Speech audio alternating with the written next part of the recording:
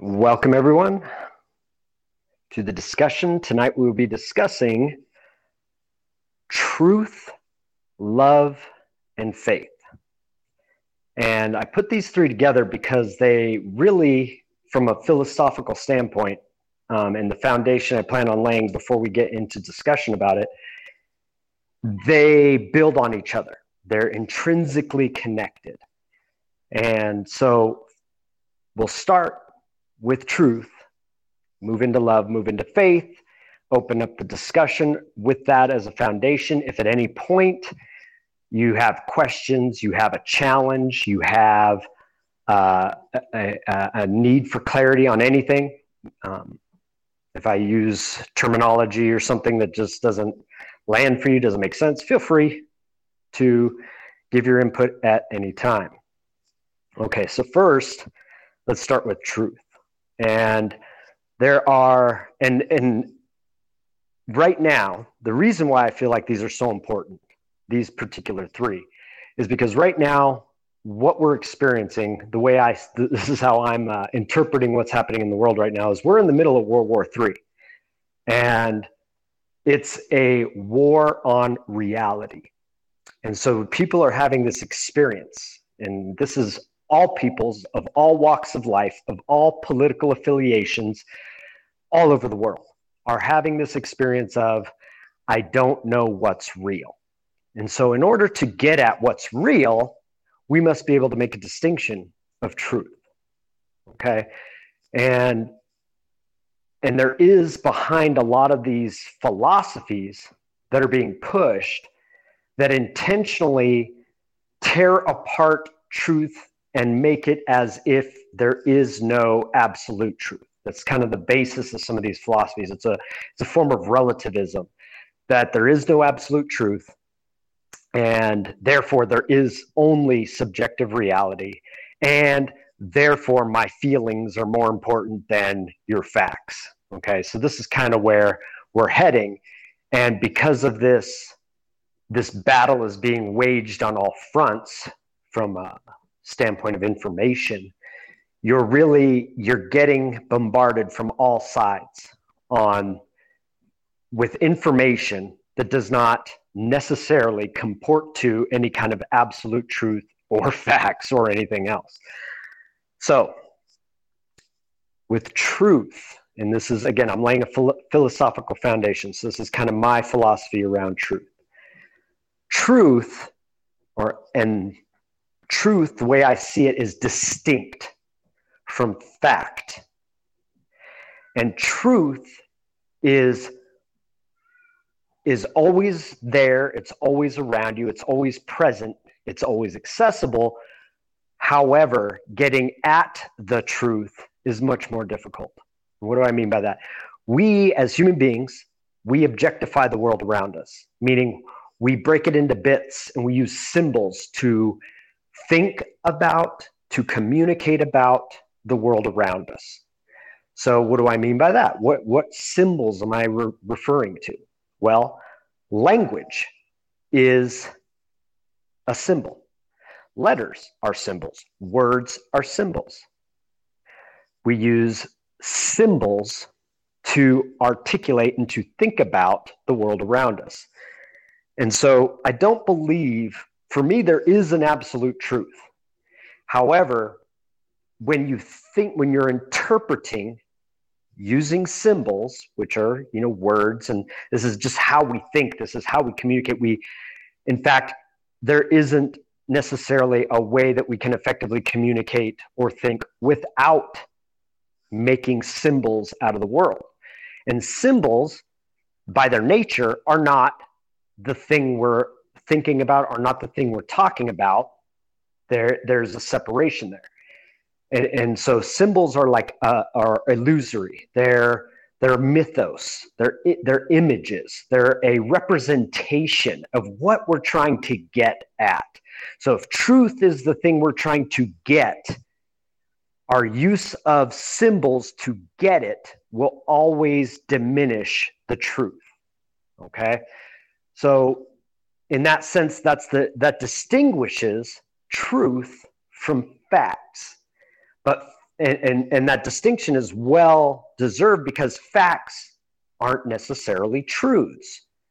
For instance, if we look at, let's say, the law of gravity or Newton's equation for gravity, we can take and put together an experiment whereby his equation is proven in that, like, yep, when we take into consideration the mass and all these other variables, this equation is factual. Okay. However, then you have Einstein's equations for gravity, which account for a lot more variables and even proposes some aspects of space and time that Newton never did. In fact, Einstein's equation for gravity makes Newton's equation look like the scribblings of a lunatic. Okay, so it's two completely different worlds. And when you use Einstein's, again, all these variables pan out, and the result in proving the equation, we have facts. Now, does that make Einstein's equation for gravity truth? No.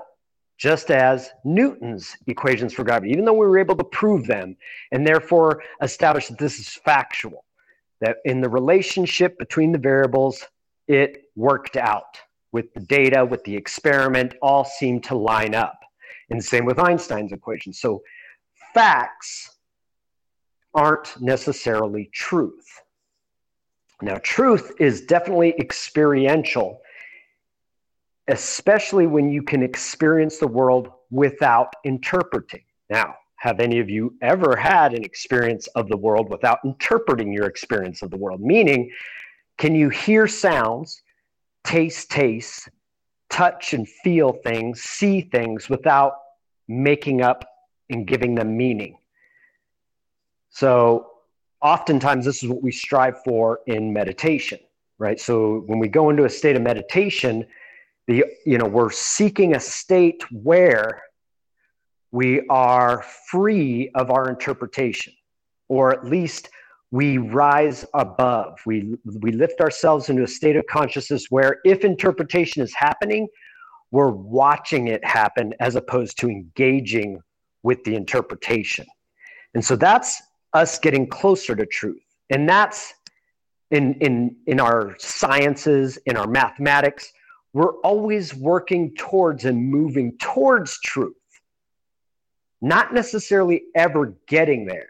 We may establish many facts. We may be able to establish many repeatable experiments and theories that prove out and allow us to do some really miraculous, amazing things.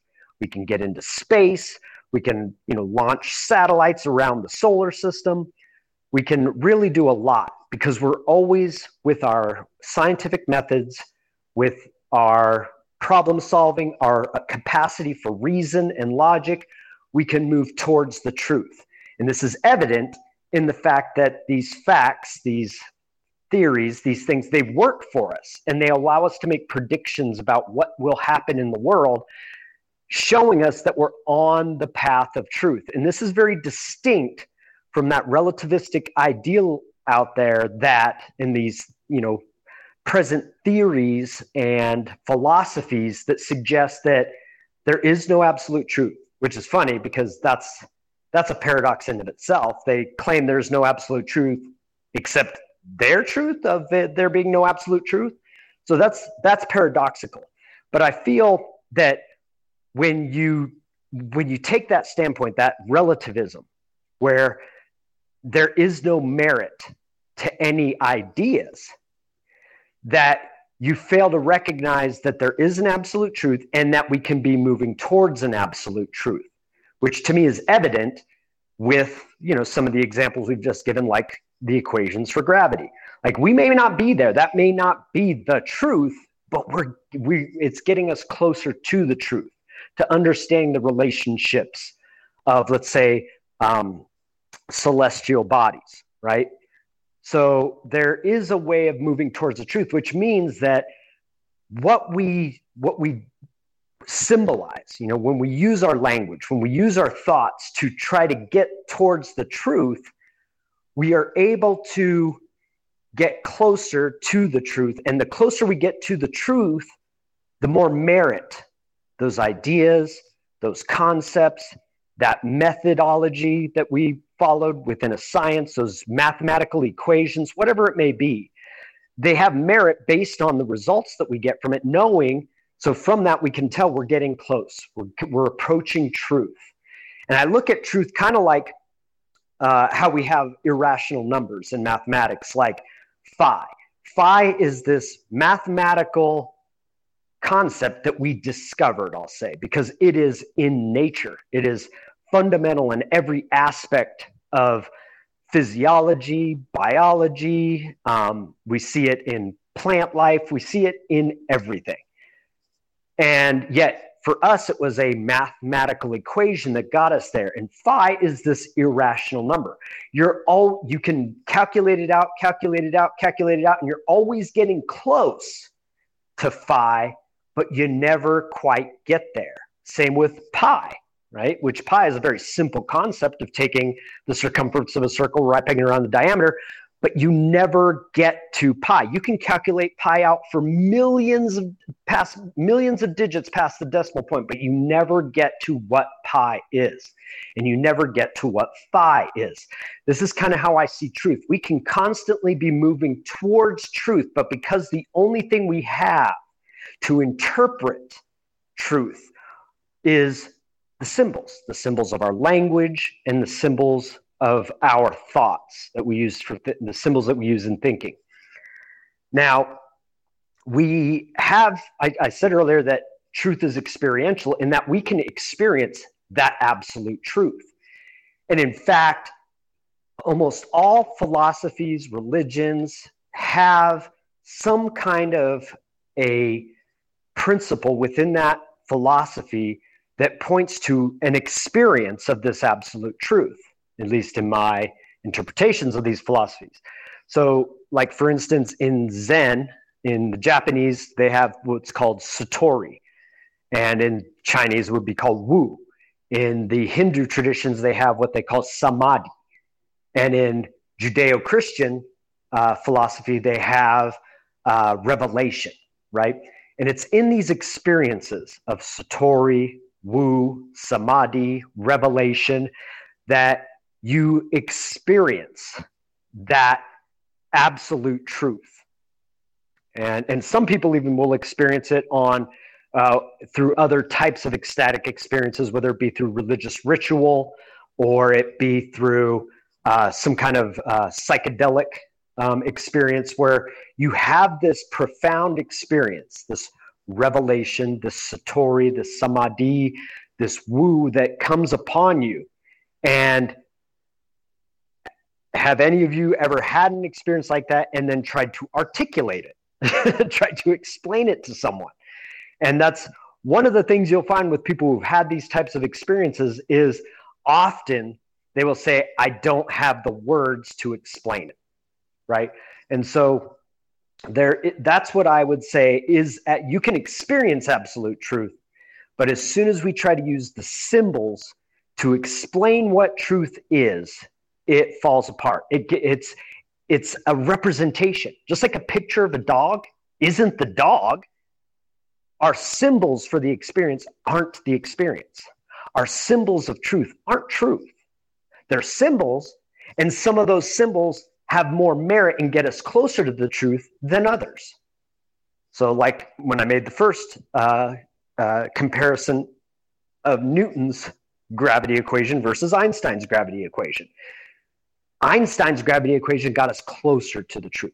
It's not the truth, but it got us closer. And so if we were putting those ideas together in let's say in a hierarchy, which one has more merit, it's those ones that we feel get us closer to the truth. So, and there is a feeling aspect to the knowing of truth, as opposed to an intellectual aspect to the knowing of truth. Because the intellectual aspect of knowing is symbolic. So it's always going to separate. But there is an emotional aspect to knowing that isn't representative or represented in symbols. And that is the experience of truth. Okay. And I would say that many people maybe even all people, have had some kind of an experience like that, where they had a revelation. They had that moment of Satori where they felt and knew the truth at an emotional level. And then in trying to put it into symbols that they could think about or talk about, it breaks apart. And you're aware of it when you're trying to do it. You're like, I don't have the words. The words aren't coming out right. They're not expressing my experience properly. So this is the nature of truth, in that it's there. It's always there. It's all around us. It's accessible. But as soon as we try to grasp it in the form of symbols, in thought or in words, it eludes us. It's always just one step away from those symbols, because the symbols, just like the photograph, are only a representation. They can't quite get us to the truth. And so that's what I want to draw as a clear distinction between truth and facts. And facts, and like the scientific method and philosophies and even religions, are tools that we've used in our development as human beings to get us closer to the truth. And I believe that about all philosophies. That's what philosophies, and when I say philosophies, I include all religions as philosophies as well. Like if you look at the Bible from the Judeo-Christian traditions, it's telling you stories. It's got parables. It's got analogy. It's got metaphor, and it's trying to get you closer to the truth, because there is no way to put the truth in words. You may be able to put facts in words, but you notice there's a very poetic kind of wording in religious philosophies, because it's kind of like the finger pointing at the moon tells you more than the finger or the moon, right? So that's why you find parable and analogy and things like that in religion, because they're trying to get at these deeper truths which can't be directly talked about, because the words, the symbols you use, obfuscate it. So and you find this again in all religious traditions. What they're trying to get at in the religious traditions and the philosophy of that religion is it's humankind's attempt to get closer and closer and closer to the truth. And throughout the ages, from, again, the dawn of humanity, even those philosophies that never turned into religions, they're doing the same thing. They're attempting to get mankind closer and closer and closer to the truth. Even our scientific method, which is really born out of philosophy, is attempting to get us closer and closer and closer to the truth. So in contrast, and in this world where there's a war on reality, to contrast the philosophies that stand in this vaporous space of relativism, where they believe there is no truth, where they believe that reality is purely subjective. Not to say, and I'm not saying there's not a subjective aspect to reality. That's actually why the truth is we can't grasp the truth with symbols, with words, with thoughts. It's always right outside those symbols. So there is a subjective aspect, but it does not mean that there's not an absolute truth, that there isn't even a quote unquote true reality. But yes, there is a subjective aspect to reality, but it doesn't mean that that's all there is. May I posit something? Yeah. My name is Saulo. I've listened intermittently, and I'm blessed to have been invited to join the conversation. But one thing that I'd like to posit with regard to truth is that I compare it with kind of a frequency. If you were to look at sound or light in the visible light spectrum, or even light, what we can't see within the light spectrum, there is inherently, I think that when you talk about truth, you have to talk about one thing with regard to truth, and that is acceptance, right? Because you could be facing the truth, or you could be facing facts. Either one, you could probably interchange one or the other. But if you don't accept what is true, or if you don't accept what is false, then I don't think that you can actually come any closer to the truth. And I think that when we talk about truth in a philosophical manner, we often look outside of ourselves to try to find truth out there, when actually truth is inherently every man and every woman, and nowadays every other, if you want to talk about every other gender or anything that's created, somehow has the ability, molecularly, spiritually, somehow in our DNA, somehow in the DNA of all living, breathing, sentient creatures, there is an ability to recognize truth by its resonant frequency.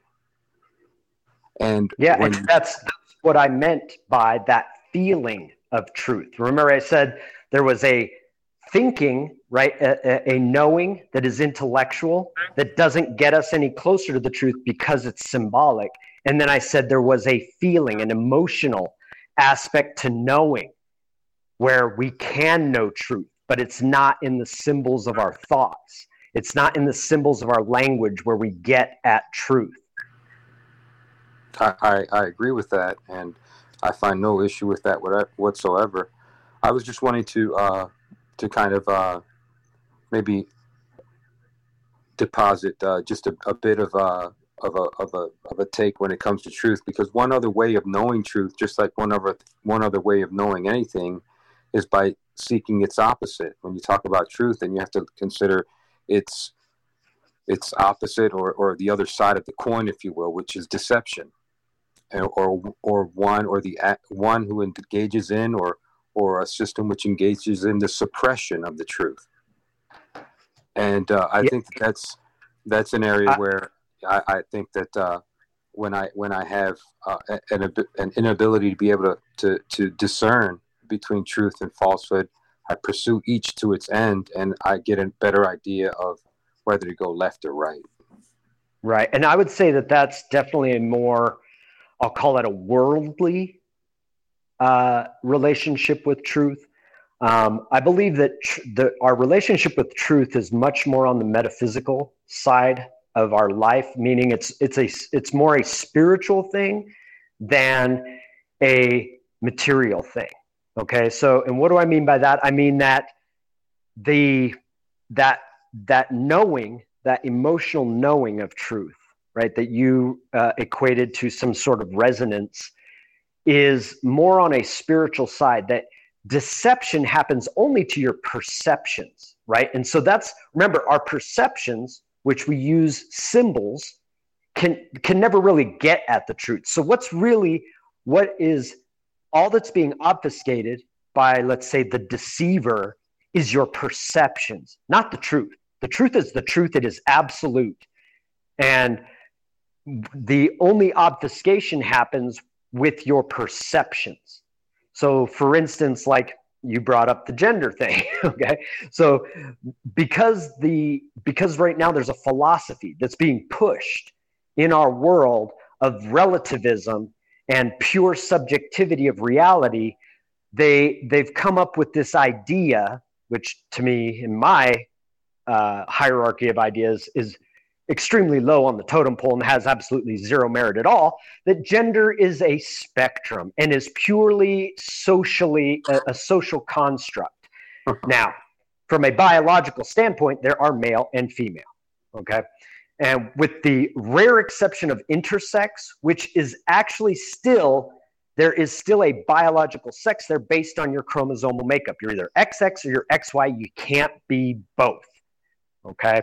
So again, these are both, let's say these are both ideas to get us closer to the truth. Well, the idea of biological gender gets us closer to the truth than this idea that it's a spectrum and purely a social construct, because we can actually do a multitude of experiments to prove that there is male and that there is female and that there is a difference and there is no other gender, at least within the human species.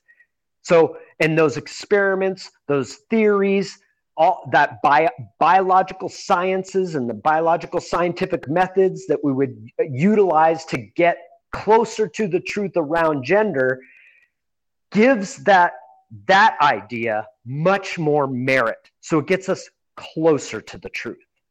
But you can't ever really grasp truth with language or thought. We can get closer, and that's how when we place our ideas about truth in a hierarchy, because that's when deception, right? So if somebody's trying to deceive, right, they're trying to skew or manipulate your perceptions. This is when we start to gauge the merit of any idea, because that's all they're doing to skew your perception. They're just placing ideas out there to obfuscate. They're placing ideas out there to manipulate. And when you test these ideas, you can gauge their merit, and you can discover whether or not this particular idea has more or less merit than another idea. And then again, we're always striving, we're moving towards the truth. And I would say that that's evident in how we've progressed as a society, you know. And your idea of the deceiver, the deception that occurs, is also evident in that there's at the same time we've progressed, let's say technologically speaking, we've also regressed in the sense of our morals and ethics and principles and things like that. We've seen a regression of. So we can see that there is definitely a war here, that there is a battle. Let me ask you a question, reality. Brandon. Do you think that it's important for a person to be actually living and moving and existing in truth in order for them to recognize it? It depends on what you mean by living. Do you mean must they be? Yeah. What do you mean by living in truth? Okay, so for example, if you have certain values and you have certain beliefs and paradigms that you've built your whole life on, and you have through experience at some point in your life, or for the majority of your life, have tried to live according to that, that's probably outside of yourself based on a higher principle, right? And then all of us, you go through, everybody in life goes through valleys, ups and downs, and different experiences take us in different directions, and life is a journey. And there's been times in my life where I've not been living according to my own truth, right? Right. And I know in my life that I'm not living uprightly. I'm not living according to my own integrity. I'm not right. being true. Right. This is, your question has more to do with the next part, which we'll be discussing love. Okay. So again, I'm laying out a philosophical foundation here, and that question definitely belongs in that part of the conversation when we get into love. What love is, how love functions, what is its primal foundational elements. That is definitely part of that conversation, because truth is again, it's absolute. So there is no my truth. There is no your truth. You might have assessments, well-grounded assessments, ungrounded assessments. You may have assertions, you may have facts, but you don't have a truth that is separate from the truth. There is absolute truth in the distinction that I'm making of truth. Now, again, this isn't necessarily the way everyone uses this word. Okay? A lot of people conflate truth with facts. Some people conflate truth with their fucking opinions. Okay? That's not what I'm talking about here. I'm talking about truth, not your opinions, not your judgments, not your assessments, not your assertions, not facts. There is, for the foundation of this conversation, I am asserting that there is absolute truth, that is absolute, regardless of your perspective, regardless of your interpretations. There is absolute truth. Okay, so I'm going to leave that as one of the premises for this conversation. And then when we move into the love, I think you'll see where your question fits in more. So let me wrap up on truth here. So Brennan, jump in with that. I did have a couple questions about truth. You talked about it as like the the picture of the dog is not the dog. And so I'm wondering if let me see, how can I put this? If there is an experience of truth on both sides of, say, a communication. So I have an experience of truth and I'm trying to convey it to you. Is there a way that we can share the same experience of truth, or is truth in that way still a level of subjectivity to it? You see what I'm trying to grab out there? Okay, so again, there is an absolute truth. Okay, so there's nothing subjective about it.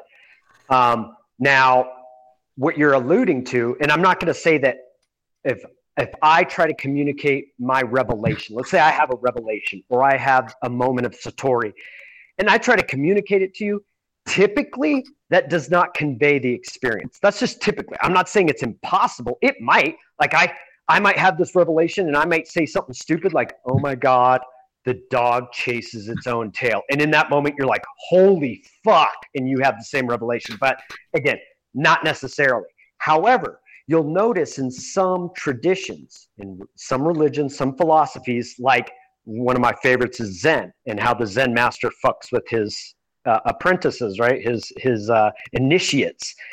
And they play these games with them that at some point, oftentimes, not always, not guaranteed, will elicit an experience of Satori. It will elicit that revelation, which can probably be also done through a skilled, let's say a priest or a minister of the Judeo-Christian traditions. They may be able to say something to a parishioner that will have that same kind of an effect where all of a sudden they have that aha moment, right? And actually, even at the outside of philosophy, even in the sciences, we have this equivalent, right? Where scientists, which doesn't happen a lot these days because there's a locked-in worldview with science, and science has become an institution. But if you look at many of the early scientists who weren't locked into a worldview necessarily and were deep thinkers, they would have these aha moments, right? That's the same thing as a revelation. It's the same thing as Satori, where a truth dawned on them and they attempted to articulate it, whether it be through a mathematical equation, whether it be through some theory on maybe the physical nature of the universe. But that aha moment was they experienced, they were at that moment experienced the absolute truth. And in an attempt to grasp that truth, they created symbols. Right? Whether, like I said, whether it be a mathematical equation, whether it be a philosophical concept or anything else. So there's not necessarily because what you're talking about is using symbols to directly convey it. Like if I just chose the right words, would it convey it? Not necessarily. So specifically, well, now I've got two questions, but originally I was basically trying to get at, is there a shared experience of truth? Can we both experience truth at the same time, or does that exist within those aha moments, those Satori moments? I wouldn't say it's impossible. You know what I mean? But it wouldn't be through the conveyance necessarily. You know, right. Again, I mean, I've had moments like that where somebody said something to them. It wasn't that significant. They were just talking. But the combination of the words and the way they used them, I had that moment. I had that revelation. I had that Satori, and literally, I've had a phrase completely transform me for days on end. You know, so yeah. But again, to them, it wasn't very significant. They were just talking, you know? So it just was like, for me, it was like a key, and it unlocked something, and it allowed me access to that truth, you know? And then what did I try to do? I tried to convey this, to articulate it, to create thoughts and concepts around it. But it never got me the truth. It gave me a symbolic representation. It gave me a picture of the dog. It gave me the finger pointing at the moon. But it didn't give me the truth. You know, I experienced truth, but I can't grasp it. Does that make sense? Yeah, for sure. So the experience of truth, I do have a question about that, where you're talking about these aha moments, these satoris. Genji? Sure, go ahead. Before you move on, when you're asking about shared experiences, I tend to believe that you can, through my own experiences of experimenting with friends with psychedelics, and the dog talks, and we both look at each other like, did you just hear that? I just heard. So I do think that there can be shared truths. Is that kind of what you are leaning towards, Brandon? Is that what you're conveying here?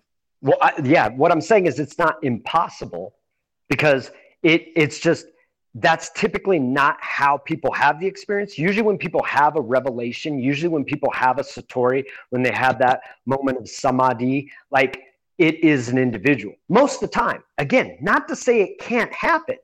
It could happen to an entire group of people simultaneously. In fact, you might look at you remember the 3 kids in Spain back in 1917, the Fatima prophecies or whatever?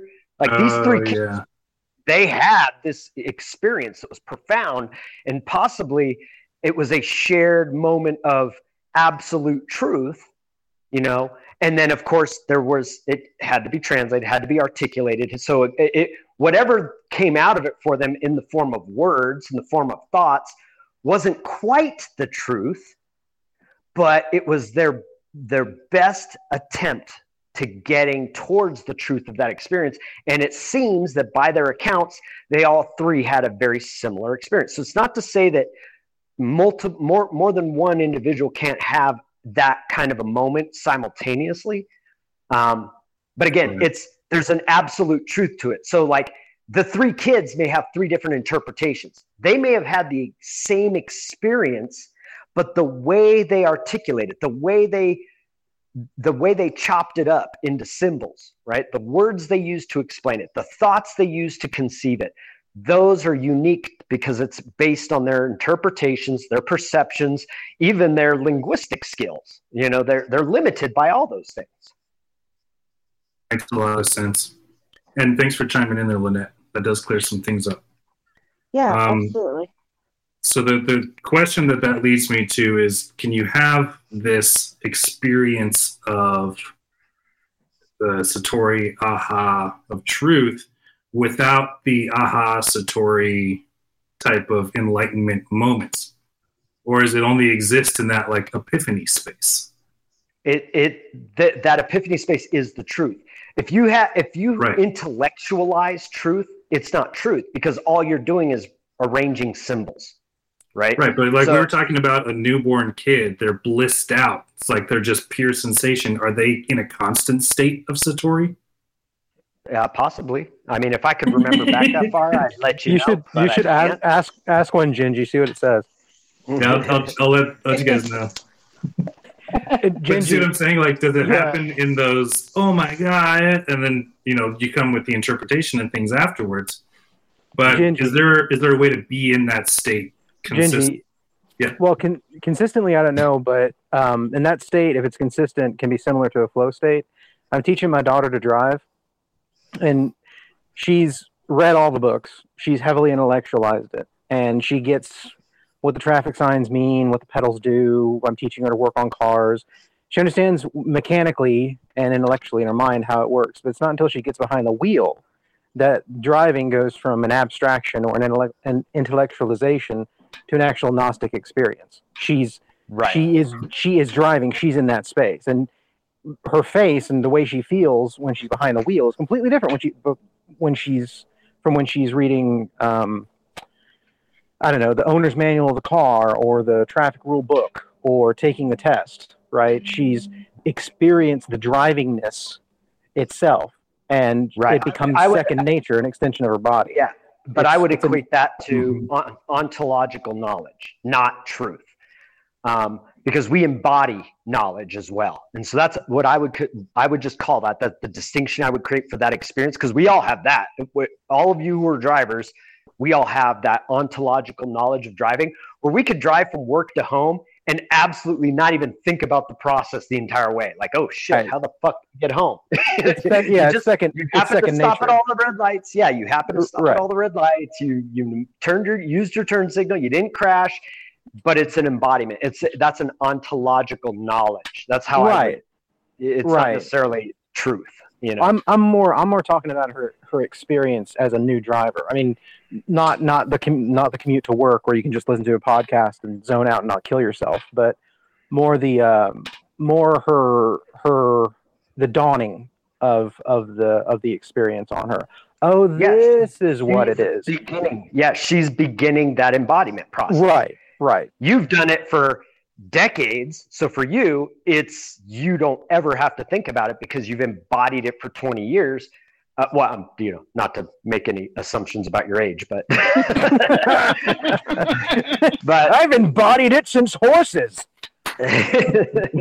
but so for you, it's a well embodied ontological experience, whereas for her it's new, so she hasn't quite embodied it yet, but it's still ontological in that it's becoming a part of her being, right? And it will slowly, the more she does it, the more she practices, the more she embodies it, just like Michael Jordan, right?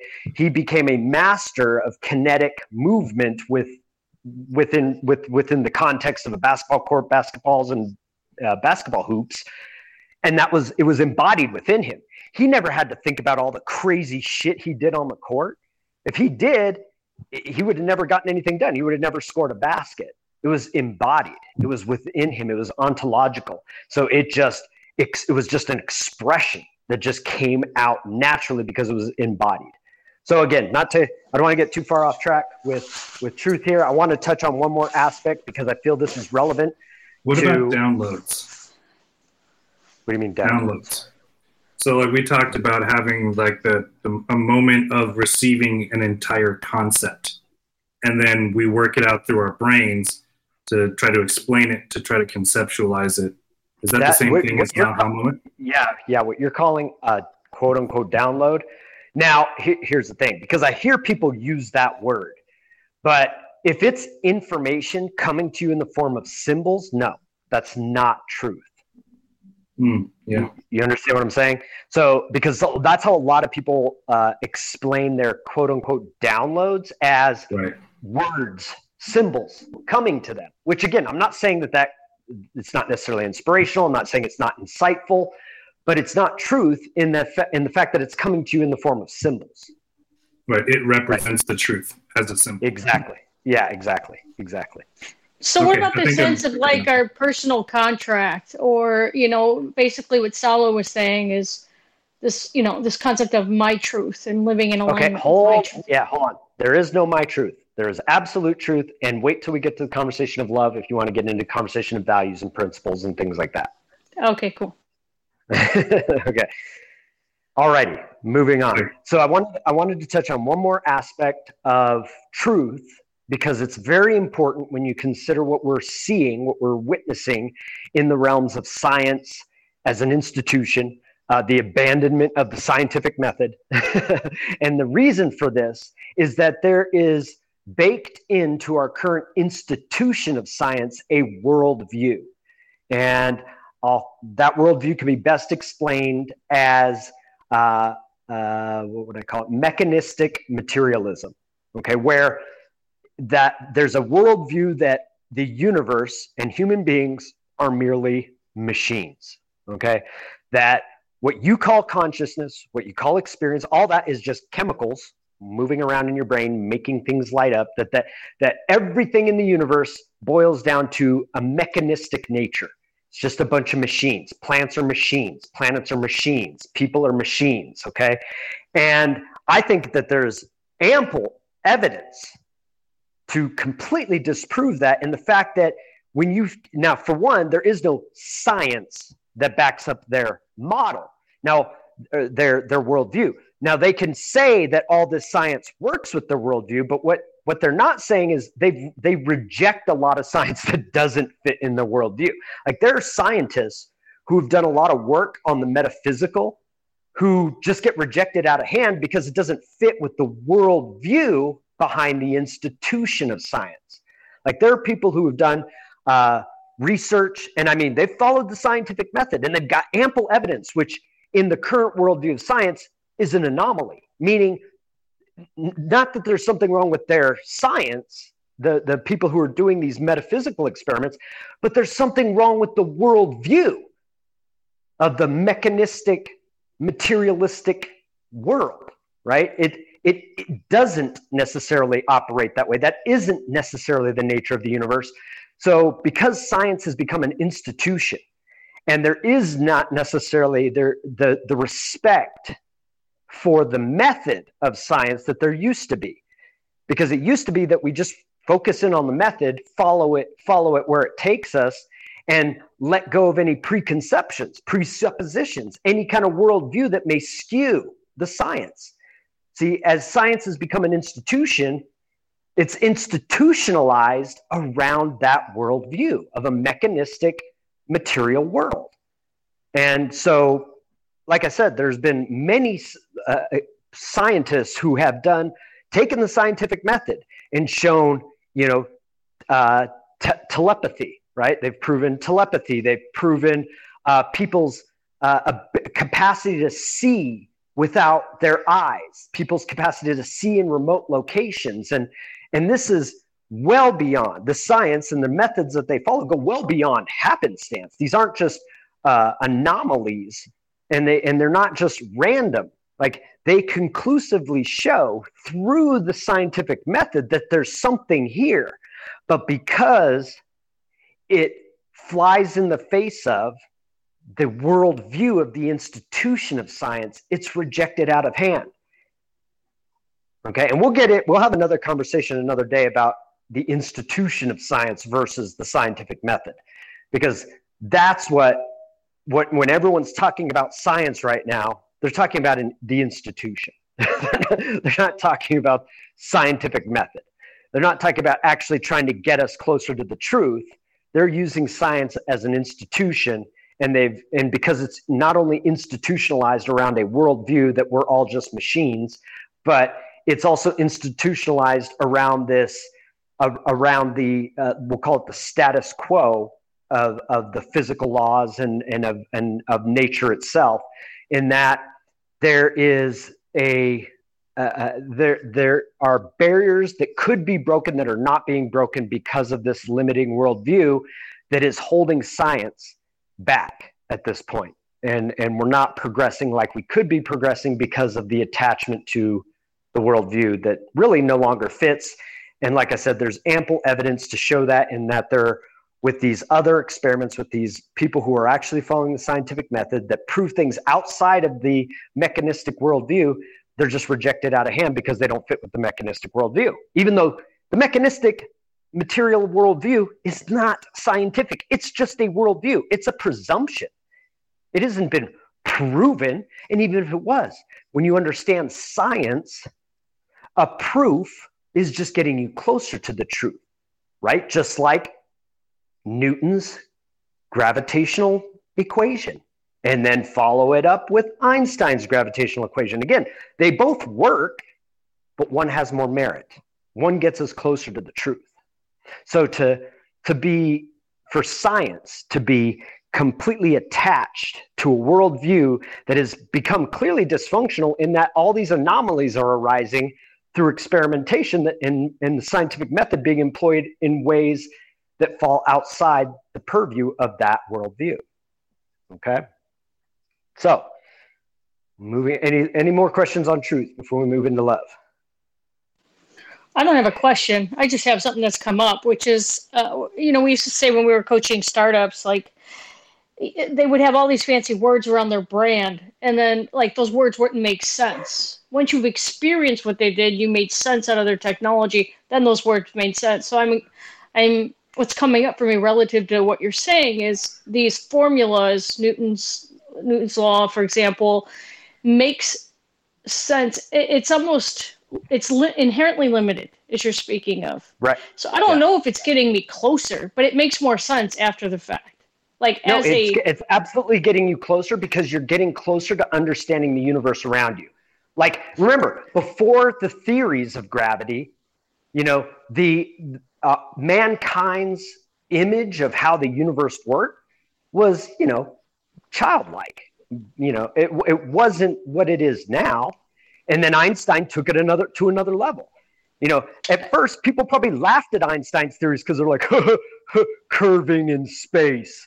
You know, like, to them, it's like, how could space curve? It's space. It doesn't curve. And then, you know, decades later, like, oh shit, he was right. Look, like, we've run these experiments. Whether you're talking about the redshift or whatever. So Einstein's gravitational theory got us closer to the truth, to understanding the cosmos, to understanding the world. So it does get us closer to the truth. It can never quite grasp the truth, but it gets us closer. And the same with religion. Religion gets us closer to the truth. Like, especially when it comes to the moralistic and ethical and value questions of existing as human beings, existing as societies. A simple example, right? There is an idea within religion of us being stewards, right? Responsible for the earth, being responsible for animal life, being responsible for plant life, right? And that's embodied in the story of Noah, right? Where he takes on responsibility. He becomes a steward for the future of mankind, for the future of animal life. So it's getting us closer to a truth about our role and responsibility on the earth. Okay, that's what ancient man was trying to do with religion, is get us closer to the truth, get us closer to the truth. That makes a lot of sense. Actually, that example's pretty apropos. So, right, I hear what you're saying. That makes sense. Okay. Alrighty. So now moving into love. So this one I've been contemplating a lot, not only for years, but this week I specifically focused in on these subjects because I knew we were going to be doing this discussion. I felt that this discussion was extremely significant, especially for what we're facing right now in the world, and important. And so love, and my philosophy on love has shifted throughout the years, but here's where I'm at with it now. I see love as this unnameable, whether you want to call it virtue or value. And I'll describe it like I could describe it as perhaps like if we look at the world around us, there is something impelling us that's impelling the universe itself, moving it as if it's moving towards something, right? As if there's an underlying purpose, as if there's an underlying goal, right? And so this value, like if I look at it from, like, let's say a scientist, you know, as an observer, right? I'm observing the universe around me, and I recognize that if we assume and presume that our representation of let's say the development of this planet and this galaxy and the solar system and all that, let's say that's somewhat accurate. What we see is the universe itself moving to ever more complex systems, right? So at the beginning of the earth, there were these inorganic materials. And then plant life, what an amazing thing. There's this living thing that can take inorganic material and sunlight and convert it into this living, breathing thing. And then you have animals that consume these plants. They can't consume the inorganic matter. You don't see, well, maybe goats, but you don't see animals walking around eating rocks and shit like that, or eating dirt, because they're eating this other form of life. And we see that eventually you get these human beings that not only that are much more complex than all these other lives before it. But in the complexity of human, you also have this self-awareness, this capacity to objectify the universe. So in some sense, I could say there's this underlying impelling force that is making the world, the universe itself, more and more complex. And if I look at like where my understanding of where the complexity has led us so far is this consciousness, this awareness that perhaps that's the goal is for, and I'm going to actually relate this to all philosophies and religions here in a moment, because this is at the foundation of all philosophy and religion, in that it is as if whether you want to call it God or this impelling force is seeking to know itself. And I can only base that based on where the most complexity has been achieved in the universe now, because for me, that must be what the impelling force, what causes that complexity, because by our understanding of the physical laws of the universe, that shouldn't necessarily happen. Shit shouldn't just be getting more and more complex. Like, it doesn't really make sense with our current sciences and physical laws, but that's what we see. That's what we experience. We're recognizing this. And so I equate love to that which is moving God, love, humanity towards a knowing of itself. And I don't want to name it as a particular virtue. Like, for me, we'll just name it love. And the way we know it and the way it plays out around us is when there is love, absolute love, unconditional love, there is no fear. And if this love is what impels, is what moves, is what drives, then we see it play out in when a being, most of the time human, I'm not going to say it's exclusively human, but we definitely experience it significantly within the human race, when we reach out for others, to others, in a way that doesn't necessarily benefit ourselves, but benefits others. That is an expression of this impelling force that drives us, that moves us. So we can name this with various principles that we've come up with, that we've conceptualized, that we've idealized over our development. Things like compassion, empathy, sympathy, even forgiveness, gratitude, grace, mercy, right? These are things that don't necessarily work for our interests, and in fact, sometimes work against our own personal interests, but there's this impelling force that moves humanity towards that. And perhaps going back to the philosophical religious concept of God knowing itself, that is the way to know self, is knowing that other is part of self, right? And so love of other, appreciation of other, gratitude towards other, forgiveness towards other is always a reflection of gratitude, appreciation, forgiveness, compassion towards self, okay?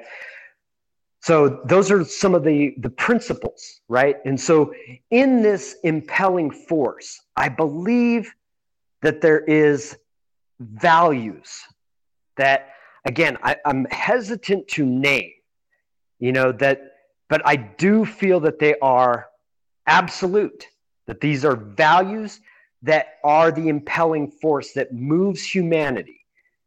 And I don't want to name them because I don't want to limit them, because it's kind of like this, again, this comes out of truth, that there is something that impels humanity, that it, in fact, impels the universe itself on every level. It may be the driving force that grows plants and creates animals and makes stars and planets. Everything is moving towards this complexity, and maybe this complexity is a process of knowing the self. And the reason I say this relates to all religions, and I can actually rectify with all religions, is like when I take the worldviews of the various, let's say the major world religions, like Judeo-Christianity, where you have, even though it's a mechanistic, really it's a mechanistic materialistic worldview, it's why our sciences have become embedded in that worldview, that the world is stuff. It had a maker. The maker built the world out of stuff. That's why his son was a carpenter, right? So you have this worldview that the world is stuff and that it is made of stuff and that there was a maker of the stuff, okay, that kind of put it all together. Now, the way I can rectify that is the why, right?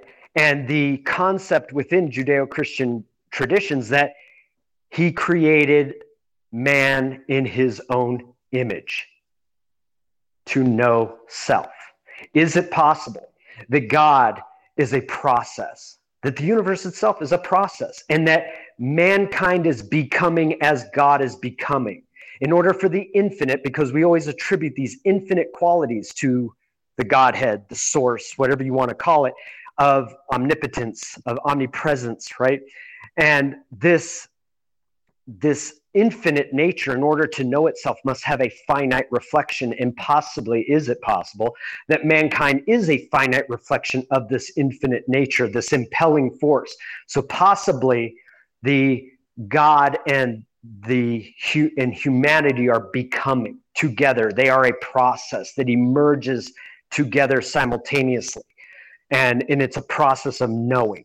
It's a process of knowing eventually self. And the reason I'm using the terms the way I'm using, because this isn't the wording you would necessarily get in the Bible, but by using the words in that way, I don't believe it contradicts the Bible, but by using those terms that I'm using, it perfectly rectifies with some of the other world religions. So if we take like the Hindu worldview, which is that the entire universe is just a dream, and that the only being is the Brahman.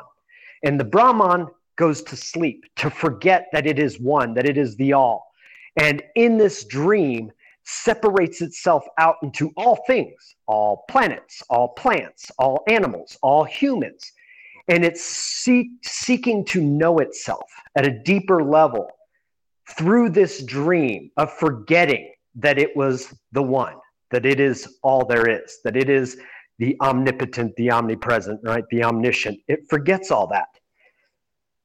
And then if you look at even the ancient Chinese worldview, which is this organic model of the universe, that the universe itself is an organism. And like any organism, it emerges from within itself, right? It is this constantly emerging from within itself and growing and breathing, and the entire thing, every planet, every molecule, every atom, every human being are all part of this single organism that is expanding and growing and evolving. And so for me, in using that language, I can rectify all our worldviews. And that's why I say that the ancient Chinese model isn't right or wrong. It's just, it was a method used by humanity to get us closer to the truth. Right? In a poetic sense, the finger pointing at the moon. Same with the Judeo-Christian traditions. It was humanity's attempt to get us closer to the truth. And same with the Hindu traditions. It was humanity's attempt to get us closer to the truth. And you actually find a lot of similarities when you start to see the deeper messages. You know, again, rather than focusing on the moon or the finger, take it in, the finger pointing at the moon. And see it at the metaphor and the poetry of these stories, of these traditions, of these philosophies. Somebody have something? I have a question. Go ahead. So I kind of attack these subjects kind of Socratically, you know, and if one thing must be true, then the other must be true, or the inverse of that. If one thing's not true, then the other must not be true. I can't speak for everyone, but in my own experience, in my own analysis, and when I look at the world, I don't see a move towards complexity. I see a move towards a degeneration. the the laws of physics. You brought up Newton with his theory of gravity. It's still actually a theory, not yet proven. And I see that things are becoming, like I see humanity moving more toward not moving towards the truth, but moving towards deception and falling in love with the lie rather than embracing the truth. And but you're not really. You experience that or see that when you look at the world. Yeah, but you're not really speaking to the concept of complexity at all. You're speaking to truth, but you're really speaking to your perceptions. That's all you've given me is your perceptions of the world and what you consider to be truth. But it's really just your interpretation of it.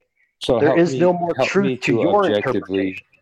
Help me to objectively understand what you mean when you say that the universe is becoming more complex. Can you give me some more finite or something that I can relate to where I can actually see that? The universe is always evolving. Yeah, the development of life, the development of consciousness, the fact that, we have these galaxies that over eons transform. It's the Fibonacci cycle. There you go. Well, that's again. I reject that. What happens if I reject evolution? That's fine. You can reject whatever you want, but the world is getting more complex around you. Like whether or not you believe, this has nothing to do with Darwinism. Like the fact is, humanity, in our conceptions of ourselves, in our consciousness, even we expand. And even we get more complex. Our societies become more complex over time. So you can reject complexity. So you're but saying again, if we take the simple, if we just take the records as we can get them from the development of the planet itself, we see this gradual complexification of the planet over time. Now, you can reject that, but there's evidence for that, and there's no evidence for your rejection of it. No, I mean evolution as a theory itself. That I don't see the world evolving. I see it devolving. But again, that's based on your perception of the meanings of the word evolving and devolving. Well, let's look into it. What do you see that is devolving? Well, for example, socially, just looking at the social moral makeup of men and women in our country, I don't think that you can go back 150 years, and if you could somehow travel there and speak with the people there and explain what's happening now socially with the degeneration of people's minds to the point that they don't know that there's only two genders. I don't think that any time in history you could ever point to. That's complexity. 72 genders is a lot more complex than two. If it were real. If it were real, Brandon, but it's not real. Good. It's not, but it's complex. Hold on. Let's thinking. But let's continue down that thought process. So, Saulo, you said that things have been degenerating since however long ago. I don't remember the time frame that you used, but I would ask: are they evolving into something new, or are they devolving into something we've already been before? Well, I don't think when I look back at and again, this is all perception based, right? I have no other way of interacting with the world but through my perceptions, and to take those perceptions and to draw inference from them, just like every other person on this call. Sure. So, and there's no problem with that. What I'm getting at is the use of the word evolve or devolve. Because to me, the way that I see something evolving is something becoming something it's not been before. Evolutionary, even if it may be something that's worse, it can evolve into something that's worse than what it was before. But to evolve means to become something new, for me anyway. So that's why I was asking you what you mean by things in the world are devolving. Are you getting at that things are getting worse than they were before, or are they going back to the way things used to be? I think that they're getting worse than they've ever been, and I don't think there's any precedent for in the last millennia for what's going on socially, just in this country and what we're exposed to. That's just my take. And I think so. I get what Salo's saying. Hold on. You guys are going off track here. Hold on. Complexity does not mean evolving or devolving. Okay, so let's make that distinction right now. Okay, now there is an aspect. Remember, we said that impelling force, right, which moves, which we'll call love, which gives us those ways of engaging the people around us in what I'll call a quote unquote loving way, and plays out in what we call gratitude and compassion and understanding and empathy, right? This is the process of loving when we're in alignment with that impelling force. Now, love, remember I said, was the absence of fear. There is absolutely no fear when you're in unconditional absolute love. Now, is it possible to what's the word I'm looking for? To corrupt that impelling force? And I would say yes, and it's through fear. Okay, so just as that impelling force that could move you towards love and loving and creating love in the world, and in fact, it is the impelling force of the universe. Let's presume that for a minute. Well, then, if there is fear, what does that force become? If you corrupt that impelling force that would create more love, because it is love, so we would create more experiences of love. If there is fear, which is, we'll say, is the opposite, right? Fear would be the opposite of love. So if I'm corrupting this impelling force through fear, what would I get then? Stagnation. Or devolving, or war, or right? Hatred, anger. Fill in the blanks. Death. If you're not moving, you're not growing, you're dying. I mean, I think that kindness and gentleness and compassion and mercy and love, all of which are verbs and can be seen in action. The only way you can see them, almost like if you're in a building and you look outside and you see the trees moving, the only way that you would know that there's a wind out there is by seeing the tree moving.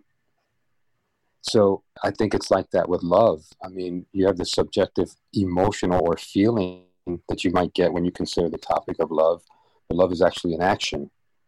It has to be manifest in order for it to be experienced or observed. That's what I'm saying. I don't think that contradicts what I said. I'm not trying to be contradictory. I'm just trying to. Okay.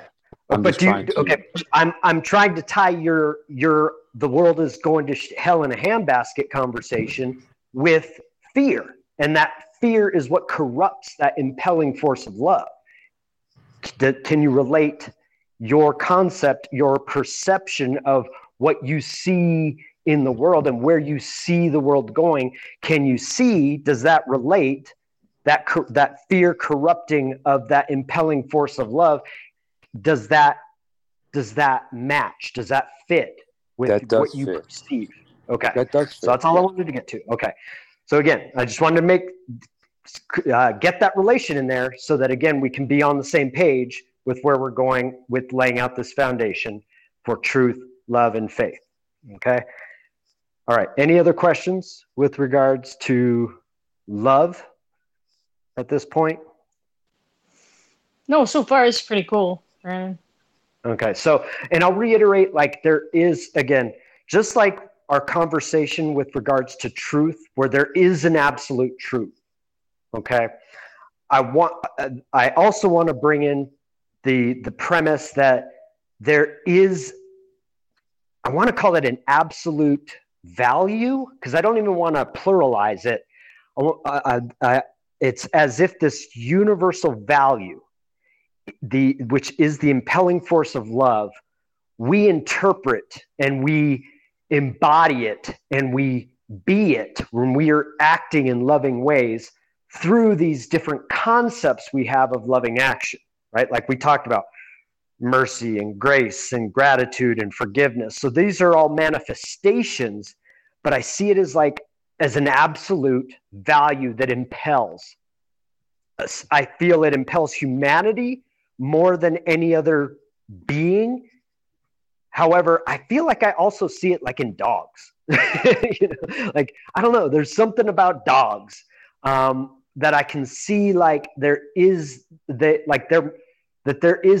same impelling forces there that will have dogs act in compassionate ways that will, and again, this is my interpretation of the actions of a dog. I can really only speak from the standpoint of a human, but on my observation, I feel like I've seen dogs act in ways that are not necessarily in their own self-interest and are as if it's a manifestation of this impelling force, this impelling virtue that comes out in the ways that we love. Okay. Alrighty. Anything else on love before we get into faith? I feel like there's more to be said, but you can talk a little bit into the complexity being a way for self to understand self or to know self, or I don't know. Speaking to that a little bit. Okay, so again, remember, let's go back to the beginning of that conversation. I said I could describe my observation as, right, a moving towards complexity, but then I broke that down into knowing self, right? So, because that's where I kind of see the pinnacle of this complexity, because I see the pinnacle of this complexity of human consciousness, right?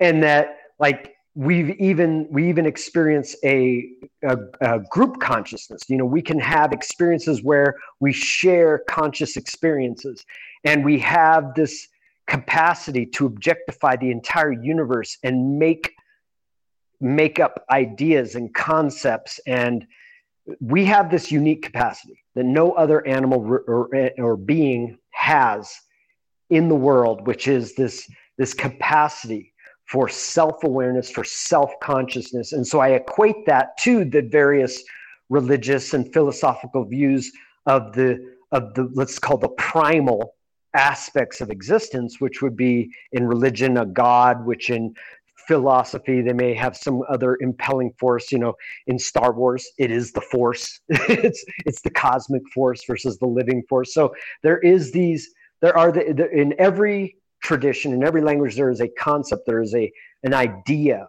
of what is there. And because I see that as human consciousness, as far as I can tell from my observations, is that it is one of the most, if not the most complex aspect of the universe.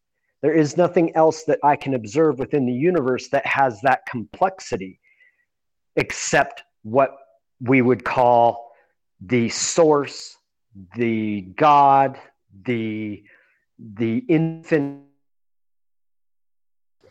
He's back. All right. Okay. I totally don't remember what I was saying. I started cursing at my phone. It was disconnecting. So we were talking. Well, last I recall is we were talking about the compelling. You had talked about dogs and the compelling force. And the I'm sorry, the impelling force. And you said something right after that, and then that's where you dropped off. Well, I know I was relating it basically to the concepts of world religion and how consciousness, that this complexity that I call human consciousness, that seems to be unique in when we take into account beings on the earth, or I'm sure there may be beings outside the earth, but from our observations, beings on the earth, it's a unique feature that to me seems the closest thing to that infinite source, God, whatever you want to call it, whatever traditions or religions or philosophies, whatever name there is for that which is, the context for all, it seems that we're a reflection of that in a finite way. And so I see that as that impelling force moves humanity to reflect that infinite. And again, I feel like I don't feel like I'm speaking really outside of the traditions and philosophies of many of these religions of the God, the self in the God in the self, right? Again, God creates man in his image, the kingdom of heaven within. All these concepts are for me, are moving us towards the truth, which is that there is a becoming. Because I see the universe as a process.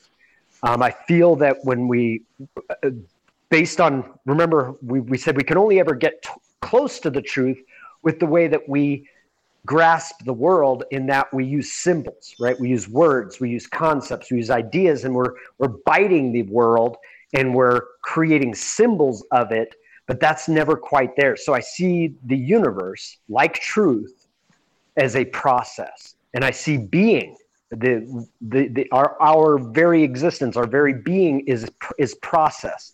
And so, of course, what view I would have of God would also be process, in that these processes are intrinsic to each other, that the becoming of God is the becoming of man, and that the becoming of man is part of the becoming of God, and the becoming of the infinite is the becoming of the finite, and that it's all these processes within processes that make up the universe itself. Okay, now, so I don't want to go describing Gnosticism. No, not necessarily. Where man is eventually going to evolve into God? No, I'm saying they become together. So I only have my philosophy here. I may take bits and pieces of different philosophies. I've never studied Gnosticism, so I don't know. But in reality, it's more of I'm not prescribing. I don't prescribe any ideology. Plain and simple. I'm here to think, and hopefully to inspire others to think. I'm not asserting that what I'm saying is truth. You know my take on truth. It can't possibly be the truth. But what I hope comes out of these kinds of conversations is thinking, that people will learn to critically think for themselves. That's why I do not prescribe to any philosophy. I'll grab bits and pieces that I find valuable here and there, but I would never prescribe to any tradition, philosophy, ideology, or religion. But isn't that relativism? They're all limiting. That's the nature of man. All we can create is something out of symbols. So they're all limiting. So for me, I'm always seeking to synthesize from the best and what makes the most sense to me and what feels true, right? We were talking about that knowledge, that there's that intellectual, that symbolic knowledge, but there's also that feeling knowledge, that emotional knowledge. So I have no limitations when it comes to the philosophical basis, because I will look everywhere. I have no prejudices against any ideology. You won't find many philosophers who are willing to dive into every religion and pull what they see as valuable from all of them and then synthesize them into other philosophies. That's what I do. But you don't see that often. And again, because what I wish to inspire here is thinking, critical thinking. I'm not necessarily giving you my doctrine. I don't want apostles. I don't want you all going home and this is what Brandon says is the truth and we should all follow Brandon. No, that's not what I'm doing here. Okay? That's awesome. I'm not looking for a ministry. I'm not looking for apostles. My goal is to inspire critical thinking. Think for yourself, synthesize for yourself, be let go of your prejudices, let go of your presuppositions, and be willing to look anywhere and everywhere to find the truth, to get you closer to the truth, because that's all you have, is to get closer to the truth. As soon as you prejudice yourself and say, this one philosophy right here is the truth and there is no other truth, all you've done is completely limited yourself.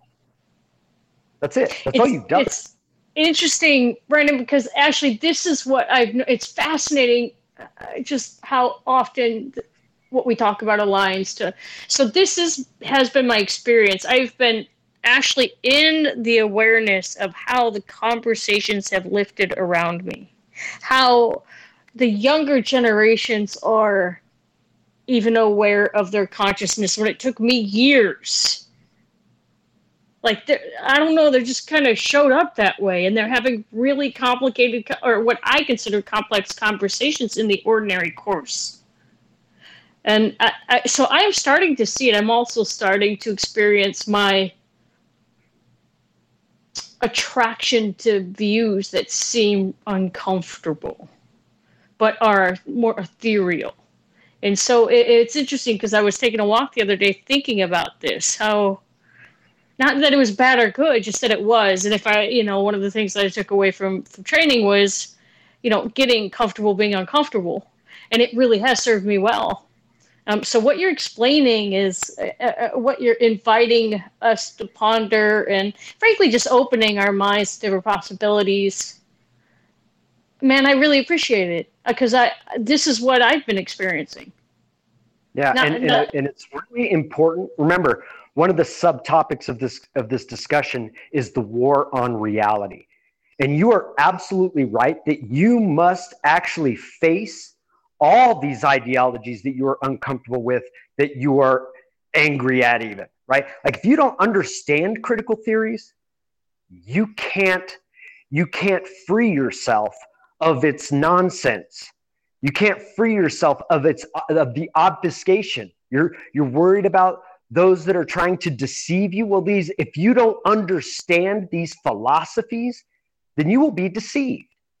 If you don't understand the ideologies all around you that are being pushed, then you will be deceived.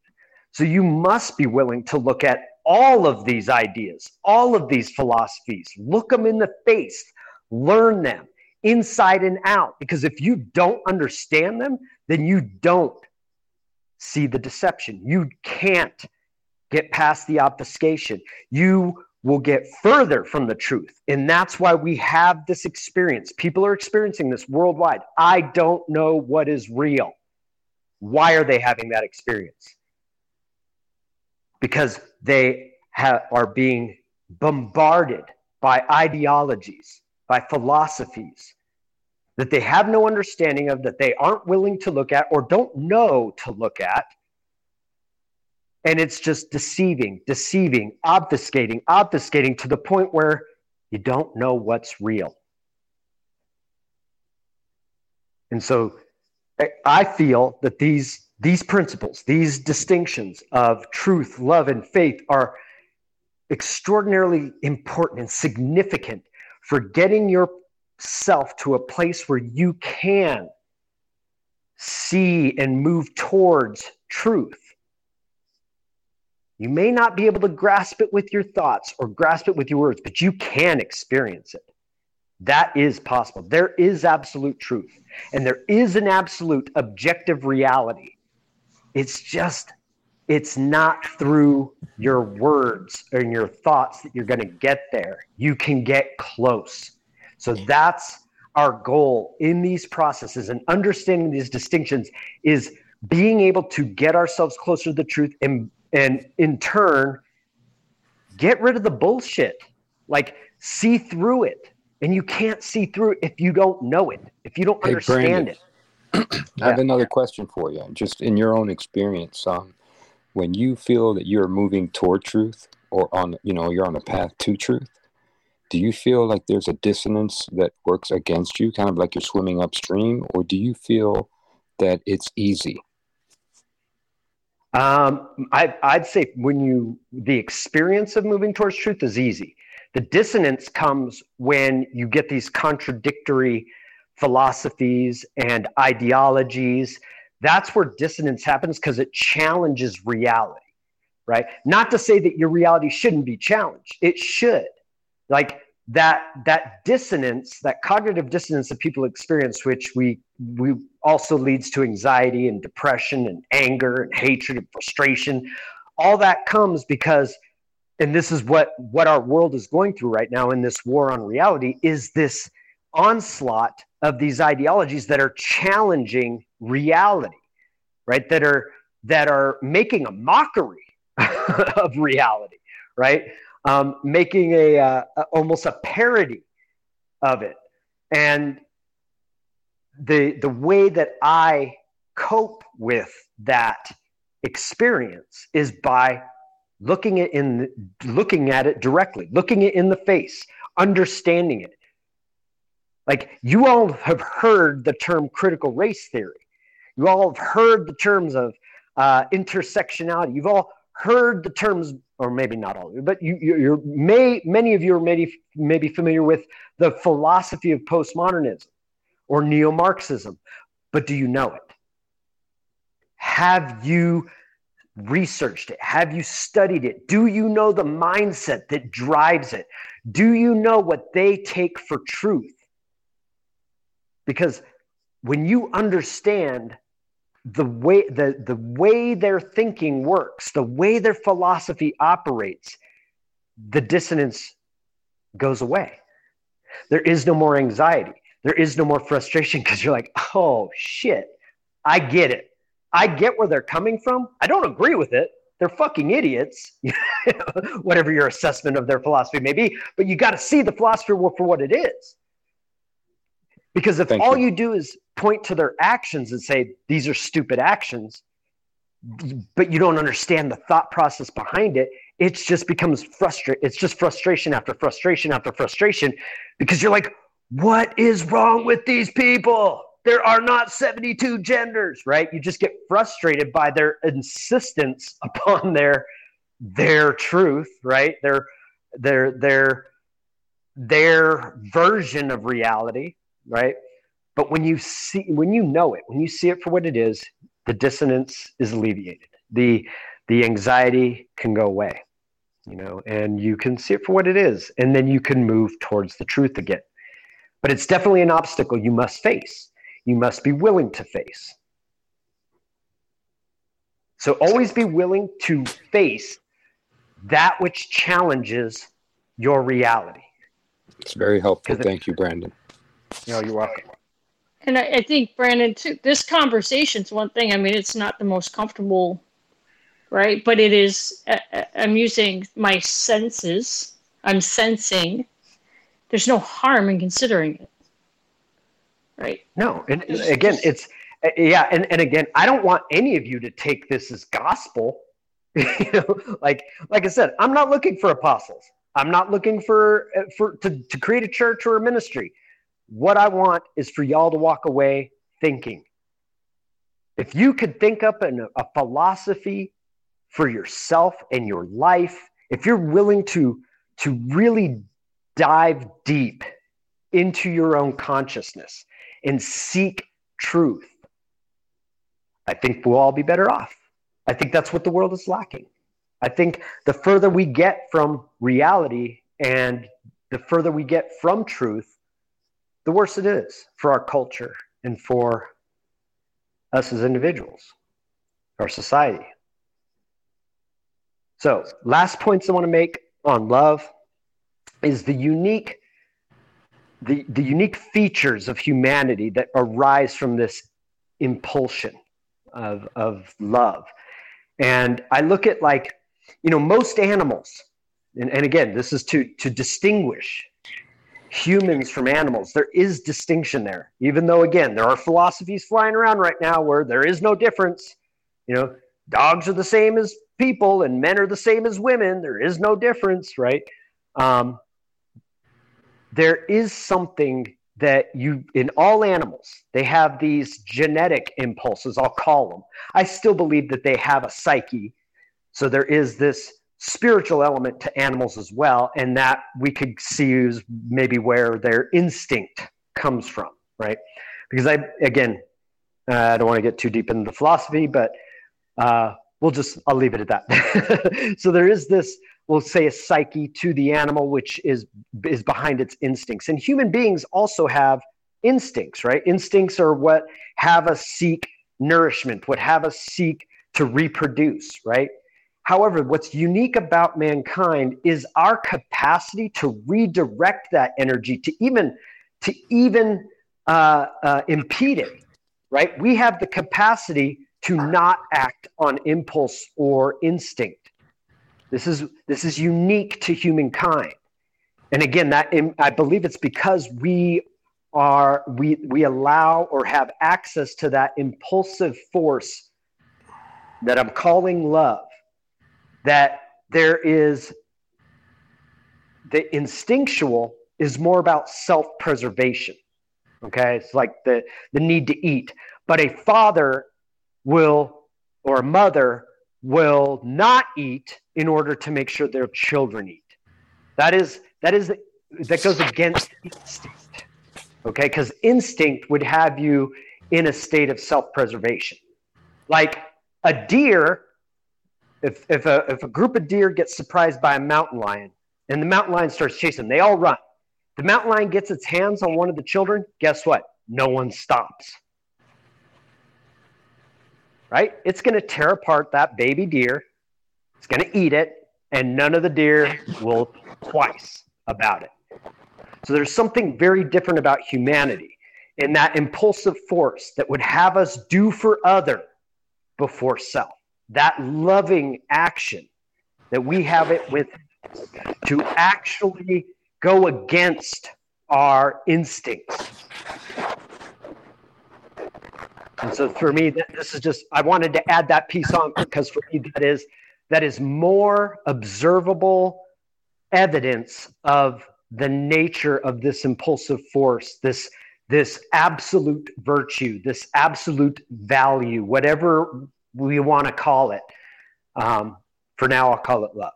It has, we'll say the value itself is the passive aspect, and the loving, the action that it manifests as through us is the active form of love. It makes sense. But it seems like it always has to be outside of self, right? There has to be a death of self in order to manifest that love. You can't you can't act on your own self-interest and call it love. Not necessarily. And the reason I say that is because there not only is recognition of the value in giving of self to other, but there is also the value in valuing the self and loving the self. Like, again, something that distinguishes man from all other animals. Man is the only being that can commit suicide. Now, a lemur, is it lemurs? What are the animals that jump off cliffs? They don't do this intentionally, right? It's not like, I've got nothing to live for, and an animal jumps off a cliff. That doesn't happen. It was lemmings, and lemmings. The Walt Disney producers chased them off a cliff. Right. Yeah. So, but lemmings will not willingly commit suicide, but man has that capacity.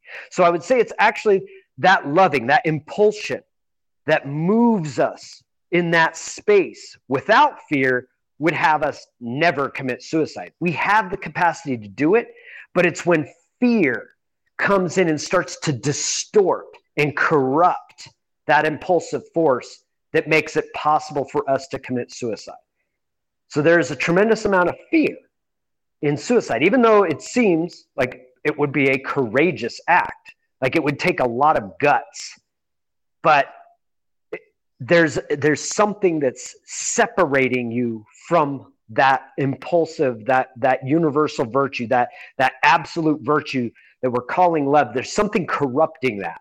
It may not look like fear in the moment that you decide to commit suicide. It may look like hatred. It may look like humiliation. It may look like something else, but it is a distortion. I can call just like I've broken love into many different principles, we can break fear into just as many principles. And we can call them anger, and we can call them hatred, and we call it frustration, we can call it humiliation, right? And so it's some form of fear that has corrupted that impelling force of love to have you actually commit suicide. So I would say it's not only love if it's outside of yourself, but there must be a love for self as well and towards self. Because if you start to have fear about self and you start to direct anger, hatred, frustration, humiliation at self, you've corrupted that loving energy that wants to move through you. And by corrupting it, you're corrupting the self.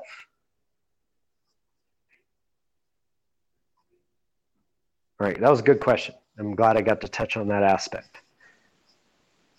All righty, anything else around this before we move to faith? So what's your definition of love then? It's that impulsion of moving towards those things that have us do for other, those things that have us care for other, all those things that we would label when we're completely free of fear, those things that we express. That there are some labels I've given it here, but I believe there are many more labels that would fit into that. That's why I don't want to give it like love, like truth, is something we can get close to understanding through our use of symbols, but there is no adequate use of symbols here. There are no words that I can string together that is what love is. So again, it's the finger pointing at the moon here, right? I'm in metaphor, in analogy, in poetry, I'm trying to give you the best holistic view of love that I can. So it's that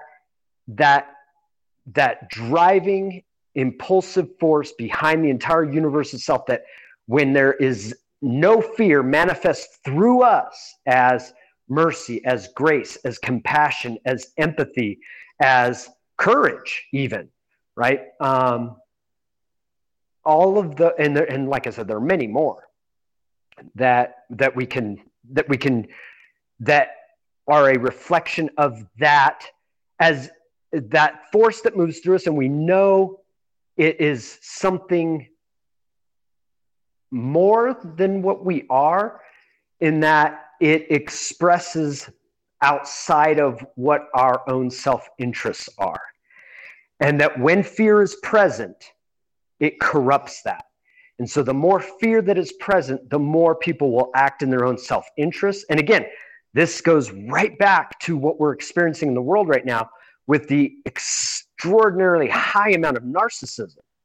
We could point the finger and say, well, it's because of Facebook, it's because of Twitter that people have wrapped up their image of themselves in these digital profiles, and they believe that that's who they are, this mythos, this image of themselves that has created a high level of narcissism. But that high level of narcissism is fear. It's created out of fear, a fear of the authentic self and how people will react to the authentic self. So I create an image of self.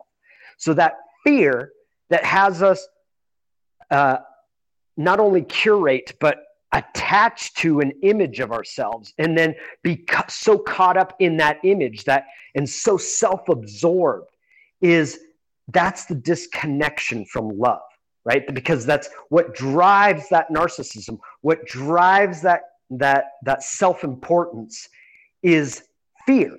It is a corruption. It blocks, it restricts that impulse, that impulse of God, that impulse of life itself that moves us towards those selfless acts, towards those what we could label loving acts. That is love, is that energy, that virtue. Right? I want to call it a value. I want to call it a virtue, but I don't want to label it, because labeling it will limit it. But I will label all the ways that we're aware of how it expresses. Does that get close for you? Good one. I guess I'm thinking about how it fits in the metaphysical sort of context. Where is love in reality? It's everywhere. It's in everything we do. When we act without fear, it's love, right? When we speak without fear, it's love. It's as soon as there's any kind of fear involved, it's distorting, it's contorting, it's restricting, it's twisting, right? It's corrupting love. Yeah. It's interesting that love requires time, and it also requires more than the self. Right. It's an outward expression that manifests within as a result of, like you're been describing, an almost counterintuitive, uniquely human aspect of, right, and maybe a little bit with dogs. Yeah, but we need a past and a present and a future for love. And for us to have a conversation about it, for sure, and for us to have an experience of it. Actually, I wouldn't say that a past, a present, and a future experientially, if we want to get into the metaphysical of it, because if there's a metaphysical existence and experience beyond time and space, like let's say there's an experience of life without a body, where you exist within a cycle as opposed to linear time. There, I believe that love is still what drives and moves you, even outside of the physical experience of life. Outside of, if you were purely a metaphysical experience, that would still be the drive, the impulse, the impulsive force that moves you, and that you act, and that you still manifest. You still express it, even in a purely metaphysical existence. Nice. But yes, it's definitely a lot easier for us to understand in this experience when we put past, present, future with it. Because it's how it's our experience here. It's a linear timeline kind of experience. So in order to understand things, we kind of like fit them into that. In fact, as soon as we start talking about that timeless place and experience, you lose a lot of people, especially if they haven't had an experience like that. Because many people have had a timeless experience, so they can somewhat relate. But it's one of those things that as soon as you start to try to use symbols to explain it, it loses everything. You're just like, screw it. There ain't the words to express what that experience is like. So I think we've all been. Go ahead, Shinji. Pardon me. Well, I was going to say that the only place that I've actually seen love defined was in sympathetic vibratory physics. All the other places, it was, diluted down to some misconception of, like, I can't live without you. That's love. Well, that's attachment. It's not love. That's fear. Yeah. And there's a lot of that going around. And in my studies of it, trying to figure out what it was, I learned everything that I could about what it wasn't, trying to extrapolate what was left. But vibrational physics, they describe it as, obviously in vibrational and musical terminology, as like the tonal center of all of existence. And that tonal center is what binds things together. It is what, in vibrational physics, they term sympathy, which means like there's entropy and there's centropy. And that's, the entropy is the pulling apart of things, and centropy is the pulling together of things. It's that force within reality that's constantly at work. It's the pulling together, it's the construction, it's the attractive feminine energy dynamic, and it's an actual frequency that they were able to mathematically put together and resonates with all other frequencies on this plane. Like on a piano tuned to 440, if you play a C note, you're not getting, the reason why the piano has such a unique sound to it and it doesn't sound like, say, a trumpet, is because of the resonance that happens across every tone and key and string that thing is built in, and also with its structure and acoustic dynamics that are built into it. And when you play a C note, no matter which one it is on the piano, what happens is all the other notes in the C major and A minor scales, chromatically and non-chromatically, they all sound to different volumes or decibels at the same time, because each and every one of those tones resonates with the tonal center, which is either C major or A minor. They're the same scale depending on where you start. And that's their basic definition, is if you took every single pitch in the US. That's the basic definition? Okay. Good thing we didn't get into the complex one. I'm doing full circle here. Yeah, so the basic definition is all the notes that are possibly, all the things that are being sound in this reality all resonate with this one pitch, which is where everything originated. That's what they're defining as love. Right. And I feel like that there's a definitely some essence and substance missing from that.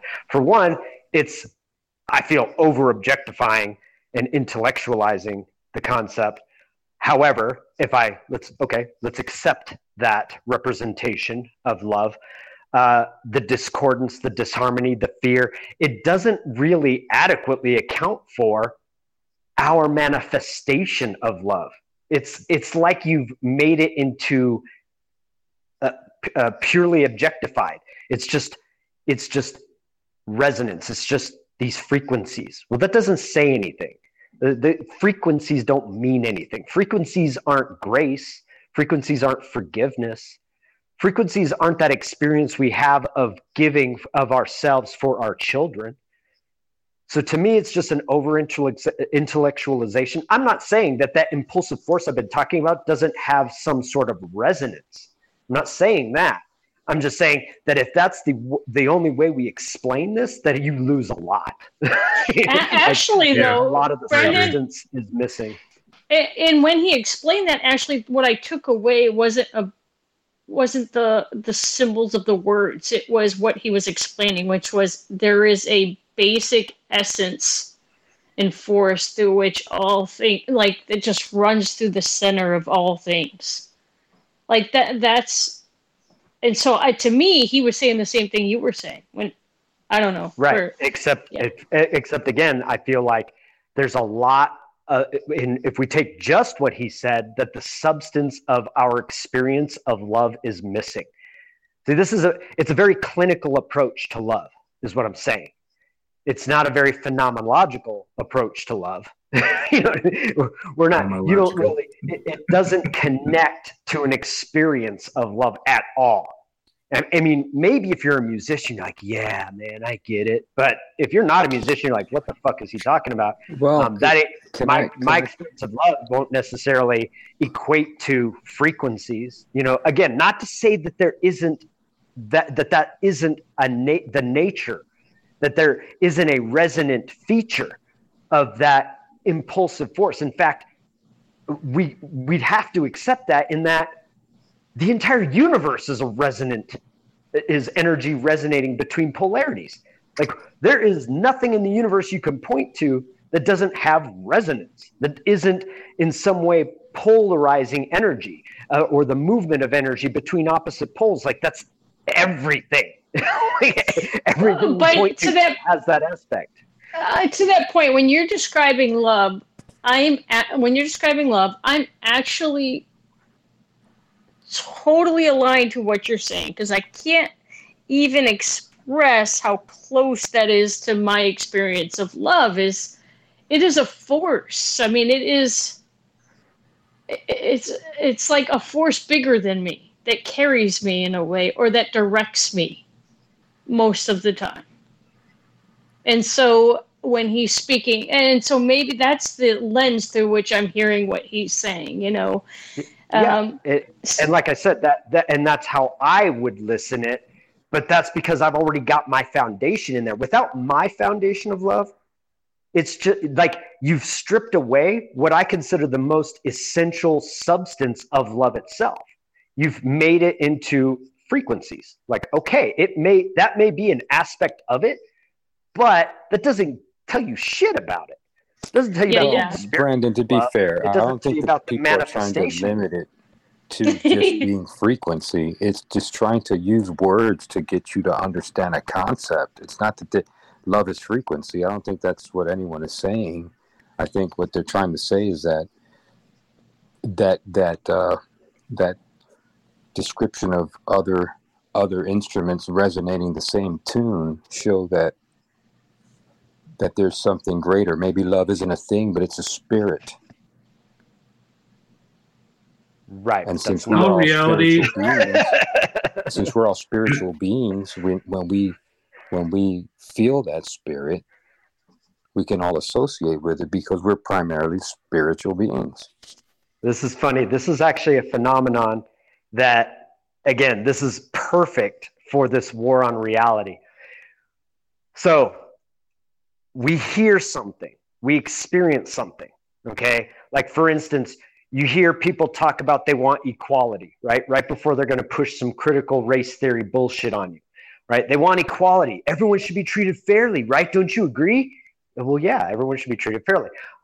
And then they give you this half-baked idea, well, we need to do this and we need to do that and we need to do this. Okay.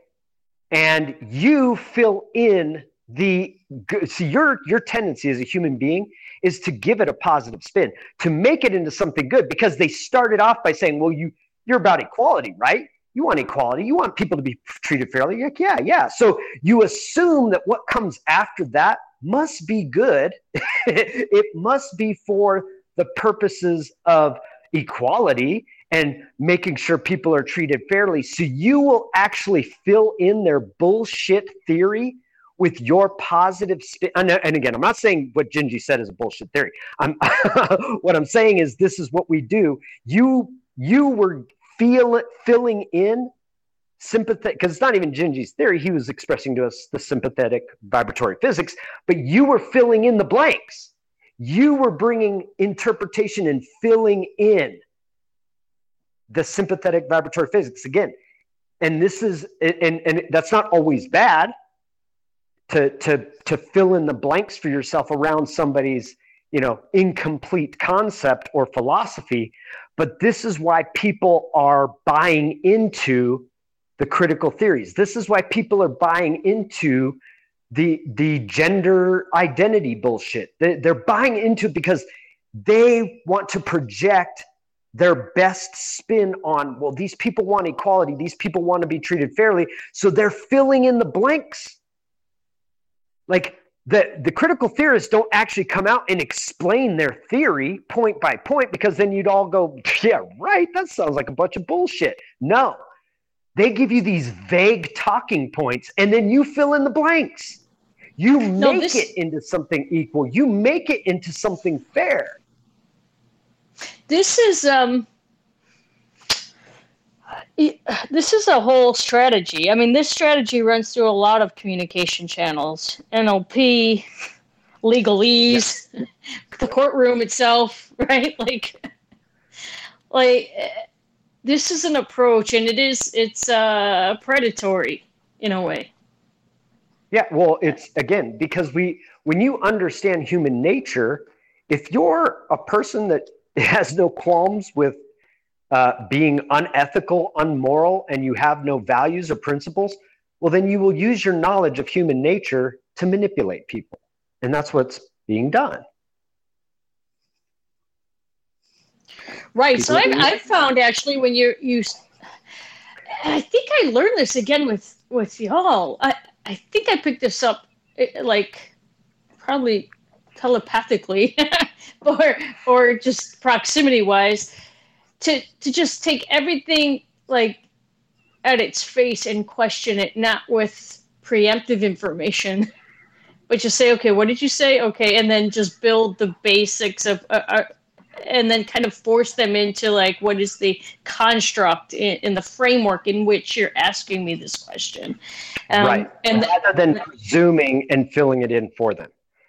Right. And I do take the bait every now and then, but I usually catch myself now. I just learned the craft of just not blending the one question with the other question.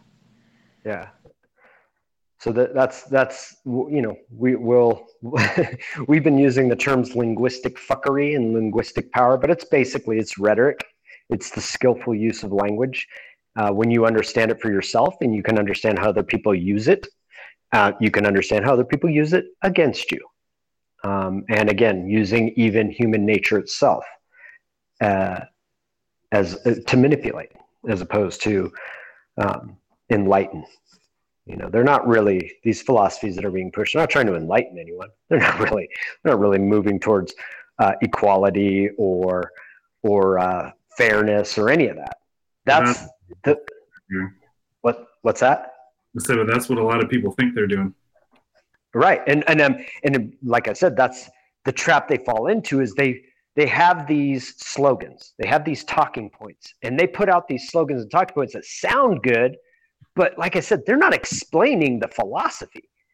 And people will give it the best spin. They'll fill in the blanks. They're like, okay, well, these people are about fairness and they're about equality and blah, blah, blah, blah, blah. And so we project into their philosophy, into their slogans, right? We take their slogans and we make them work with our worldview. We make them work with like, okay, well, they're about fairness, so I guess in this context, this makes sense. And well, they didn't say anything about this, but I assume they mean this. You know what I mean? Like, you will start to construct the best possible spin of this, especially if you're a person of value who has values and principles, because you'll assume that their slogans and their talking points are honest. You'll assume that they are sincere about what they say they're about, right? So it's by having values, by having morals, by having ethics, it is human nature to kind of fill in the blanks using our own values. So if I know you have values and I have none, I will string together a series of talking points that will be amorphous enough for you to fill in the pieces with your value-based presumptions to make my shit sound good.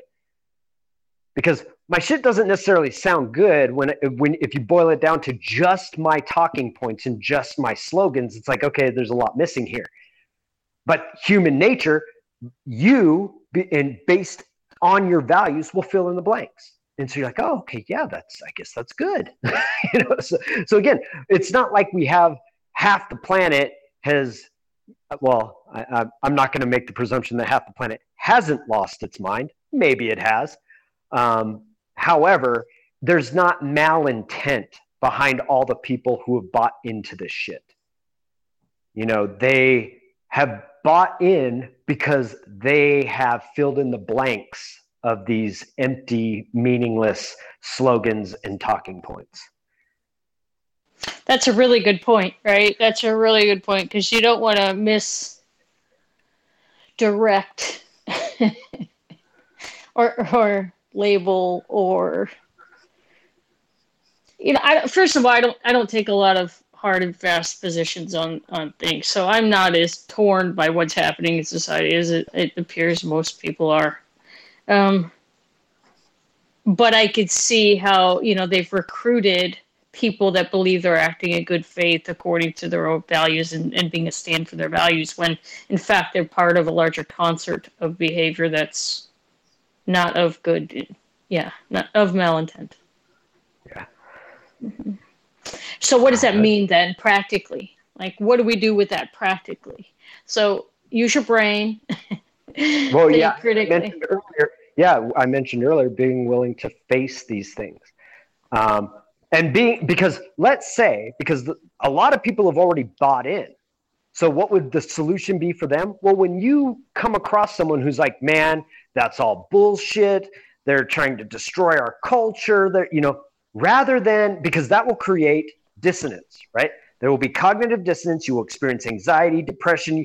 Your natural tendency will be to attack this person. If you can't attack their ideas, if you can't logically argue their ideas, which you most likely can't because you have no solid foundation of a philosophy to argue, you will attack the person. You will call them a bigot. You will call them a racist. You will call them all kinds of names because that's what you've been programmed to do, because you bought into the philosophy, which automatically grants you some kind of false virtue and which grants anyone who opposes your opinion these stigmas, right? Oh, well, they're racist. They're bigots. They're, whatever. So you will fall back on that.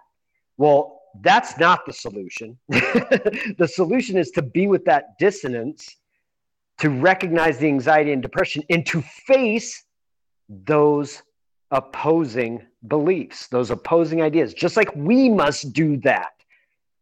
We must face the critical theories. We must face the gender theories. We must face postmodernism. We must face neo-Marxism. We must face these things and understand them, because then it diffuses them. They have no more power. We get it. We understand it at a fundamental level, and we can easily dissect it and pull it apart and find its flaws. We know its flaws, not just how these flawed philosophies manifest. Because if all we can do is point to the manifestation and say that's wrong, there's no solution there. You're pointing at the effect. You haven't got at the cause. Treating the effect is not the way to go in any scenario, right? Whether we're talking about disease, whether we're talking about a physical disease or a mental disease, because that's literally what we're seeing here. This is mental disease. So you must go for the cause. You must understand what's at the cause in order to truly treat and cure the disease. Now, are we talking about within self, or are we talking, like, for example, I have a number of people that are pretty that I know, that I'm aware of, that are constantly trying to recruit me into this or that, right? Uh-huh. And they have this, they have this, what did you call it? Dissonance? Like no, I wrote it down because it was awesome. Of course, I write a lot of shit down.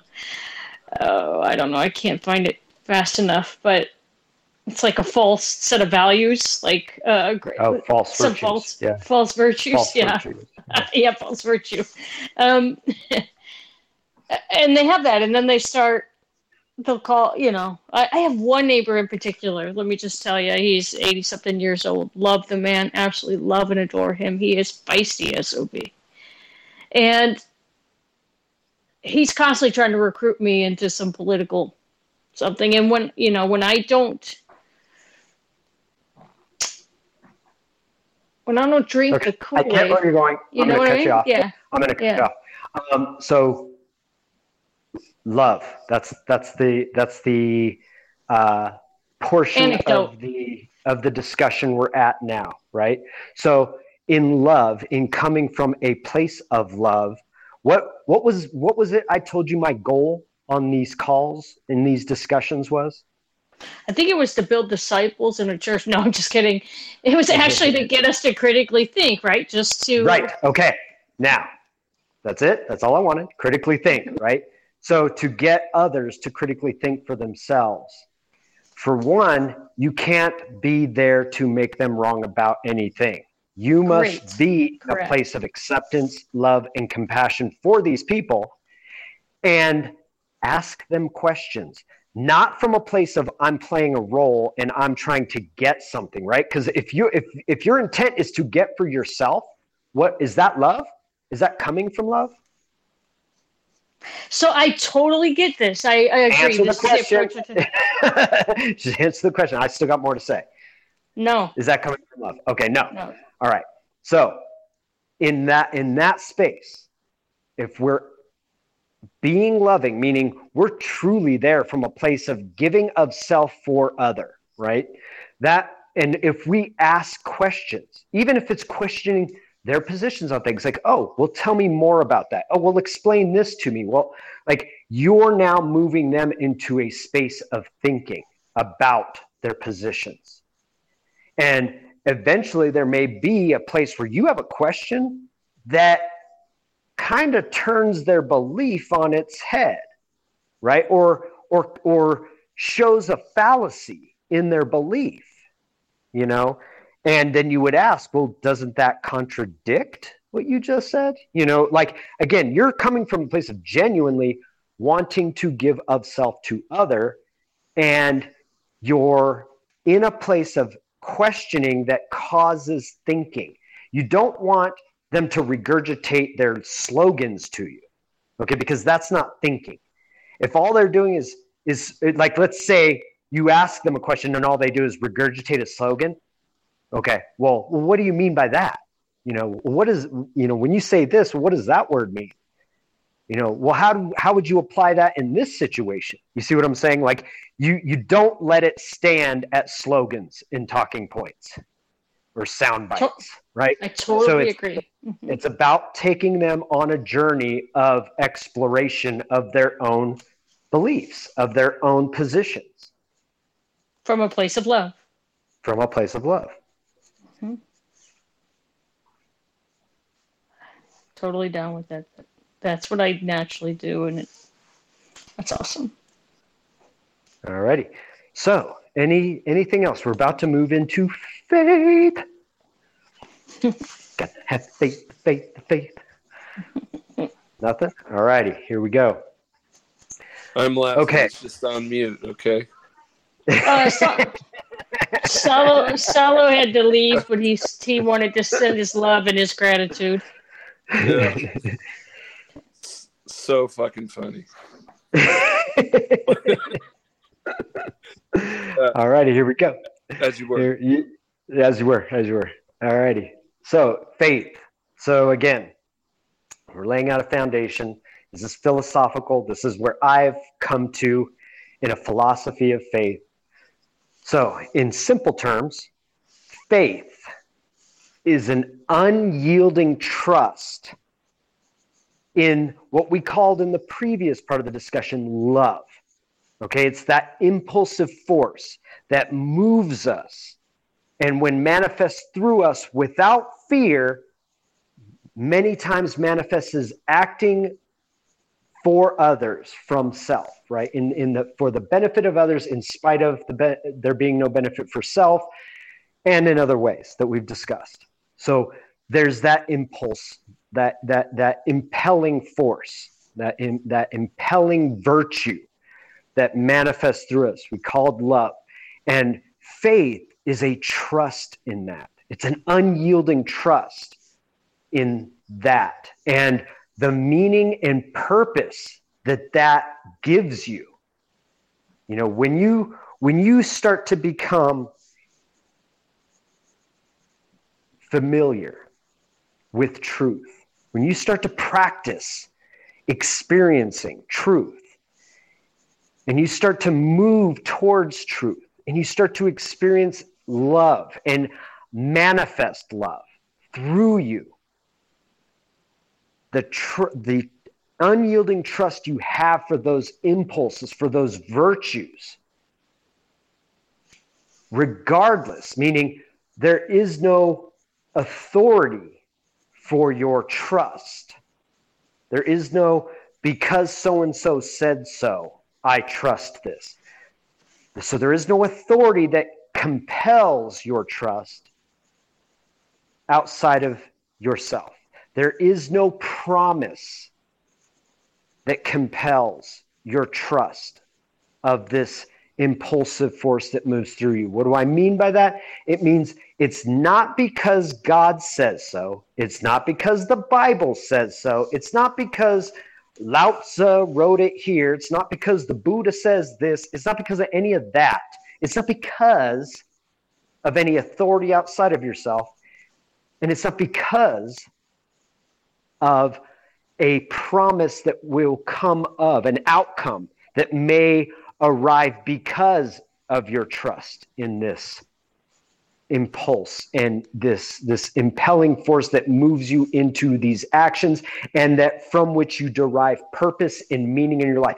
You have an unyielding trust of that purpose and meaning through that you have gotten through connecting with truth and allowing this love to move through you without the promise of an outcome or without the authority of anything outside of yourself.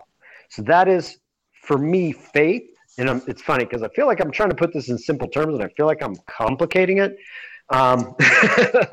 But it's really quite simple. I promise. I've had clearer thoughts on this before.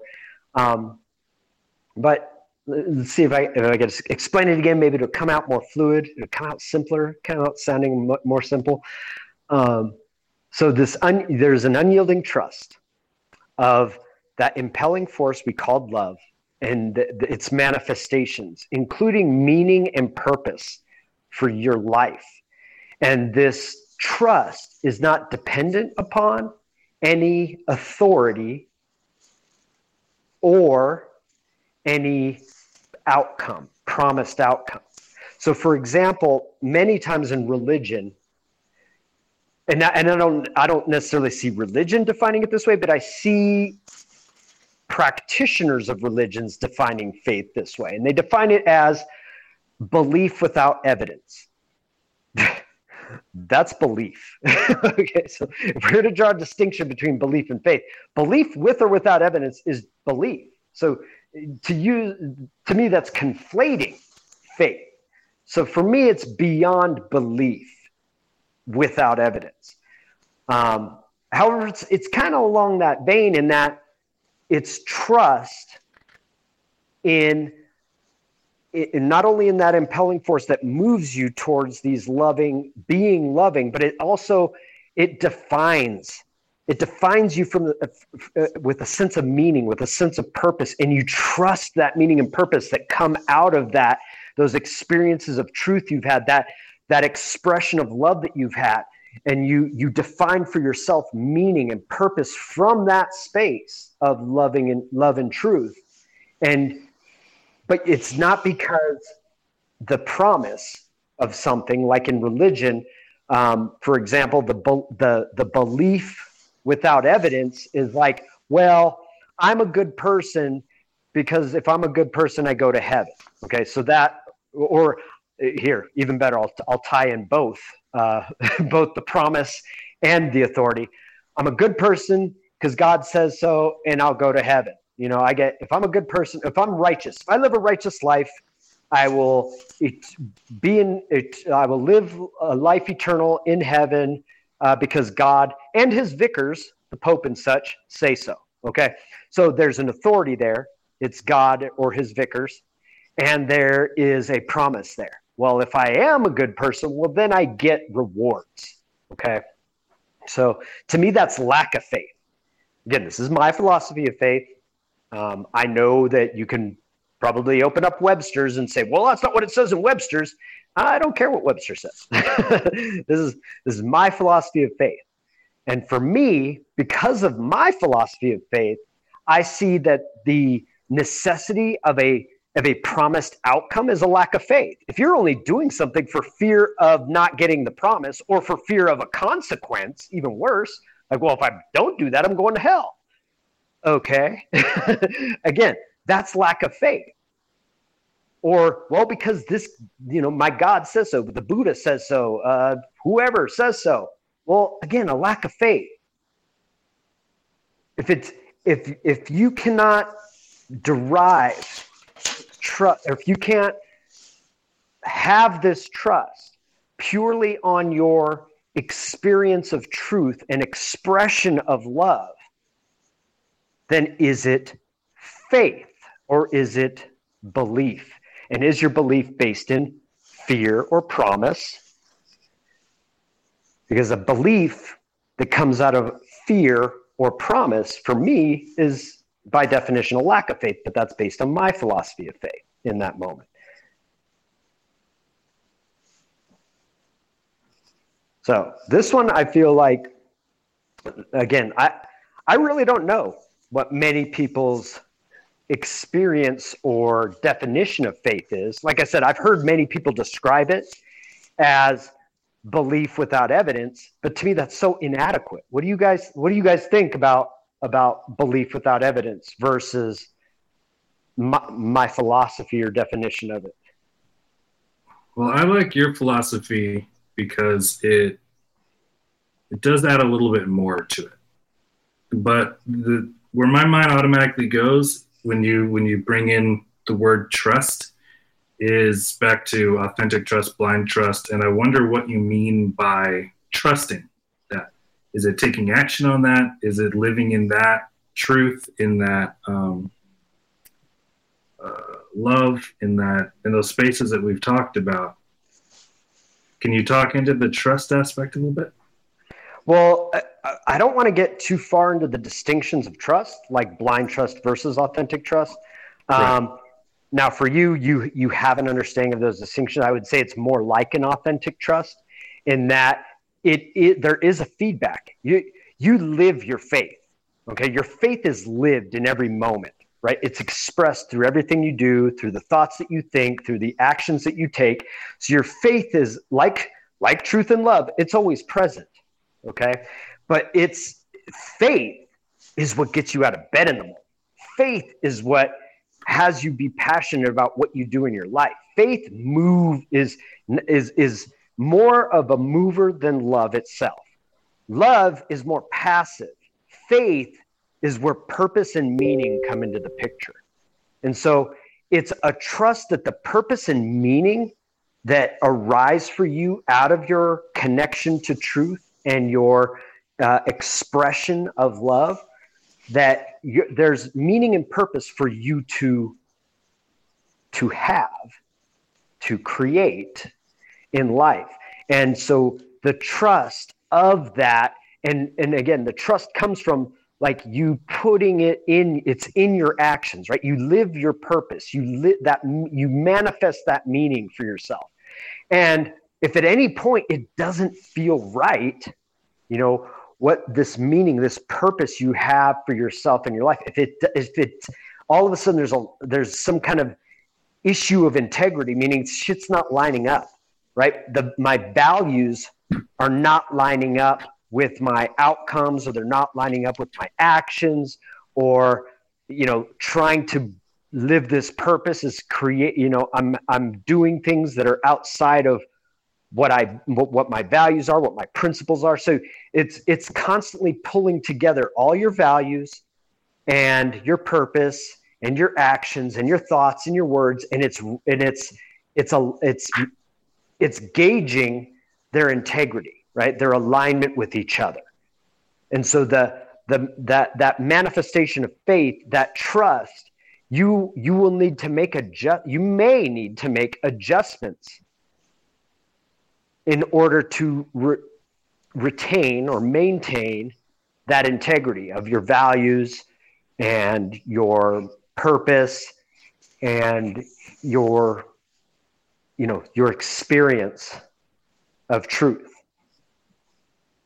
So it's kind of like trusting your own internal direction or source of information and your own internal knowing. And that's which what to me is part of like the Satori that we talked about, and I'm losing all my words already. The truth that we talked about, and the love, the things that you are passionate about, the things that that you're really connected to. I can see how living in those spaces and choosing to trust and have faith in those spaces just doubles down on your own core internal foundation and can potentially produce the purpose and meaning in life and have you pursuing things in those realms. Right. And it doesn't require any intellectualization, right? It doesn't, it exists. To figure out.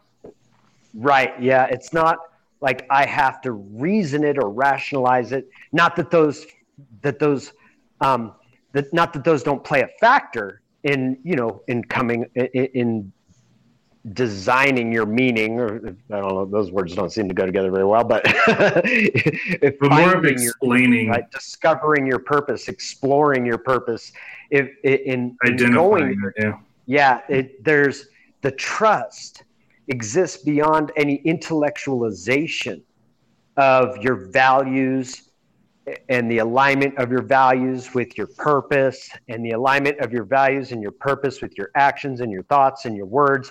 Like it's remember when we talked about truth, we talked about that emotional knowing, right? That's beyond intellectual knowing. It's beyond the way we symbolize the world, right? Because our intellectual knowing, when we use words and other symbols to make sense of reality, to represent reality, that's getting us close to the truth, but it's not truth. But we can experience the truth through that emotional knowing. And so there's very much that emotional knowing is present in this faith, right? It's like it feels right? When your purpose and your values, your actions and your words, when they're lined up, it feels right. It feels good. Does that make sense? Yeah, it's like the stars have aligned. Everything just kind of, it's like when you're just having an awesome day. Things are flowing. Right. Why does the skeptic reject that? Why does the skeptic reject what? Why does he reject the acceptance of moving on that feeling? Like, why would somebody second guess that and do something counterintuitive? Right. Yeah, because they intellectualize life, and I would blame it on blame. Here I am. I'm going to take responsibility and agency away from everybody. Here's where I would say one of the root causes of that hesitancy, that skepticism, that lack of faith, right? I would say is rooted in, remember at the beginning of our conversation on truth, we talked about the mechanistic materialism that is the driving worldview behind our current institutions of science, not the method of science, but the institutions of science. Well, this has become prevalent throughout a majority of people. They also have adopted this worldview of this mechanistic, materialistic worldview where they're no more than a machine. And so everything, the only things they find value and merit in are the objective. What can I measure, right? Show me a this, show me a that. Well, as soon as you could show me a God, as soon as you could show me a faith, they make stupid, ridiculous statements like that because for them, they're just a machine. And if they're just a machine, the world is just a machine, then all that they can value is the objective. And this is very much not an objective conversation. Faith is not an objective thing. Just like truth is not an objective thing. It's an absolute, but it cannot be objectified. You see, there's a difference there between that's why I don't call it objective truth. I call it absolute truth. Objective truth is when you try to make the truth into objects, which is what they want to do. They can only think in terms of objects. So if they can't objectify it, then it can't be true for them because for them, the world is a machine. They are a machine. And there is, in the world of the machines, there is no metaphysical. There is nothing beyond the machine world. I would also say that there's a lot of reliance on logical left brain thinking. And I know for me, what has gotten in the way of that in the past has been my inability to conceptualize and explain what I'm experiencing. So I'll have this deep intuitive knowing that, like, don't turn left on this street. And I'm just like, yeah, but look, everything looks fine. It looks clear. I should turn left here. And then I turn left and get into a car accident. And it's like, I don't have the conceptualization skills to be able to know where those feelings are coming from or what they mean. So I more easily dismiss them instead of trusting them. But every time I've trusted that internal knowing or truth within myself, it's always panned out in some way or another. And so it's not even even those decisions, but even looking back at quote unquote mistakes that I've made and seeing those things as like trusting that was meant to happen, trusting that was a lesson or whatever the meaning or what I want to create from it. But even in that, there's potential to trust. So for me, I'm very much in my head and I analyze stuff. And if I can't explain it, that definitely gets in the way.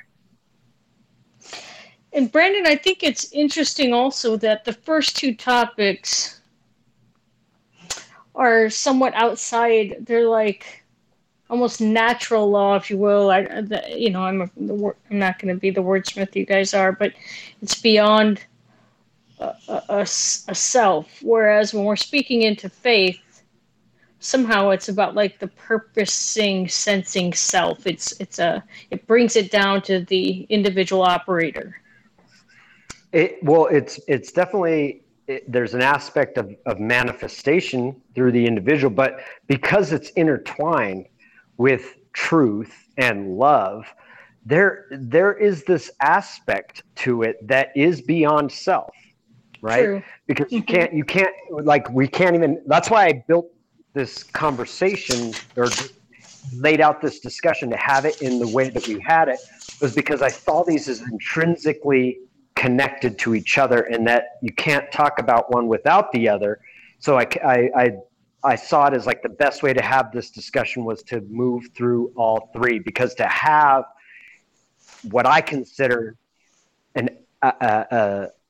a valuable conversation or discussion around this idea of faith is to have that discussion around love and truth as well. Now, I want to get back to make sure that I properly understood Todd's inquiry to see if did I address what you were seeking? I'm trying to approach it from a skeptical point of view. A skeptic would misunder. I don't know. How does a skeptic accept faith? Yeah, I don't know if they can.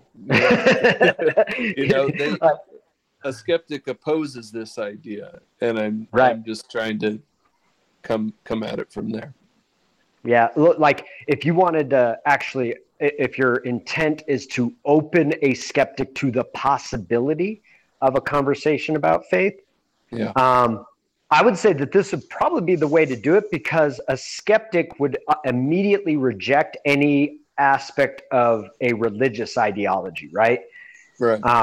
Because they're a big bad, smart person, and they know that all those things are just, children's stories, and they put their own process of thinking above others, and they demean people who have any kind of a system of thinking that incorporates what they don't consider objective, right? The world of the metaphysical, that which is beyond understanding. They feel like if you can't break it down as a formula and measure it and show it and a physical microscope unit of something. Yeah, exactly. Yeah, some kind of metric, right? Then there's no reason to talk about it, because it either A, doesn't exist, or B, is meaningless. So it's there's not much you could go there, I would say. But this approach that we've taken to faith, which again came by way of a discussion of truth and love as well, but this approach to faith it can be rectified through religion. Like my understanding and my comprehension of, let's say, Judeo-Christian traditions fits perfectly with my philosophy of faith, but it would also fit perfectly with a Hindu's belief systems, or a Buddhist belief systems. Like I can make that work with any philosophy. I can make it work with any traditions, and but I would say there has to at least be the possibility of an opening of existence beyond the physical. There has to at least be they at least have to be open to some form of metaphysical. You know what I mean? Like, and you could gauge that, like, well, do you believe that, people or even ask them, hey, have you ever thought about someone and then immediately you get a phone call from them. You know what I mean? Like that's actually been measured in scientific experiments, like Rupert Sheldrake. And again, they won't accept it in the scientific world because it goes against their worldview. But he's actually taken the scientific method and showed, look, there's something to this. Like this is psychic power. Like again, we did the scientific method. This is beyond the standard deviations of error or for randomness. Like this is conclusive by the scientific method that there is something beyond the physical at work here. So if they're open to that, to there being something beyond physical, that like, okay, yeah, maybe I can know who's calling me before they call, or maybe their intention of calling me is somehow connected with me on some level, because that would have to be beyond the physical, right? Because it's not like they got a wire in your head that they just yanked on the wire and like, oh, so-and-so's about to call, right? So there has to be an in there. There has to be something that like they acknowledge that the universe isn't just purely their physical sensations and purely the physical evidence that they've been able to gather up until this point, that there is something beyond. Right. How does a skeptic experience love? Well, I would say it's funny because that's why I felt like it was so important to have the conversation around that word, because for some people, love may be codependency. You know what I mean? Like their experience of love is codependency, meaning somebody needs me, that's love. Or I need someone, that's love. Or I have sex with someone, that's love. You know what I mean? Like it's a very amorphous kind of concept, right? Or I miss you, that's love. Right? Like, in fact, now that I think about it, most popular culture references to love are the opposite. They're almost all fear of some kind. Like, the more I think about this, like, it's either like some sense of selfishness, self-centeredness, narcissism, or it's some kind of fear. Like, that's like, now that exactly. Yeah. That's weird. That's weird. After reading Mastery of Love by Don Miguel Ruiz, they went through all of this stuff, and I was like, oh man, most people, I mean, they love and they think I can't live without you, and every little saying that they said, all the pop references, I was like, oh my God, yeah, love is not attachment. Yeah, love is not ownership. Yeah, love is not transactional. Yeah, love is not, and it got completely rid of every single concept of love I had ever had in my head, and I was left with like, well, then what is it? It's nothing that I've ever heard before. Then what's left? Yeah, that's interesting. So again, it's funny because and by skeptic, I'm kind of putting my own meaning in that they're also an objective type of person. They're a left brain type of person. They're basically a mechanistic materialist, right? That's kind of where I'm putting the skeptic. Deconstructionist is what I think of. Yeah, that too. And they're in that worldview, because there's so little value and merit given to the ideas like that we've discussed tonight, that I don't know what they would define as love or faith or anything, if they would even give those, like if they would even entertain defining those things anywhere beyond what Webster says. Dude, you know what comes up though is that scene in that movie I, Origin, where there's this like spiritual girl in a relationship with this very scientific guy, and he's like, I don't believe that anything exists outside of what I can see and touch and hear and whatever. Right. And she goes, okay, well, what is it that you're working on? He's like, well, I'm trying to identify and basically prove evolution and disprove God. And I found this worm, and if I can grow an eyeball on this worm, I can, create the missing link in evolution or whatever. And she goes, okay, so you're telling me that this worm here has doesn't have an eyeball, so it can't perceive light at all. And it doesn't have any ears. It doesn't have any, ability to hear anything and perceive sound waves. So all it's got is taste and touch and whatever else.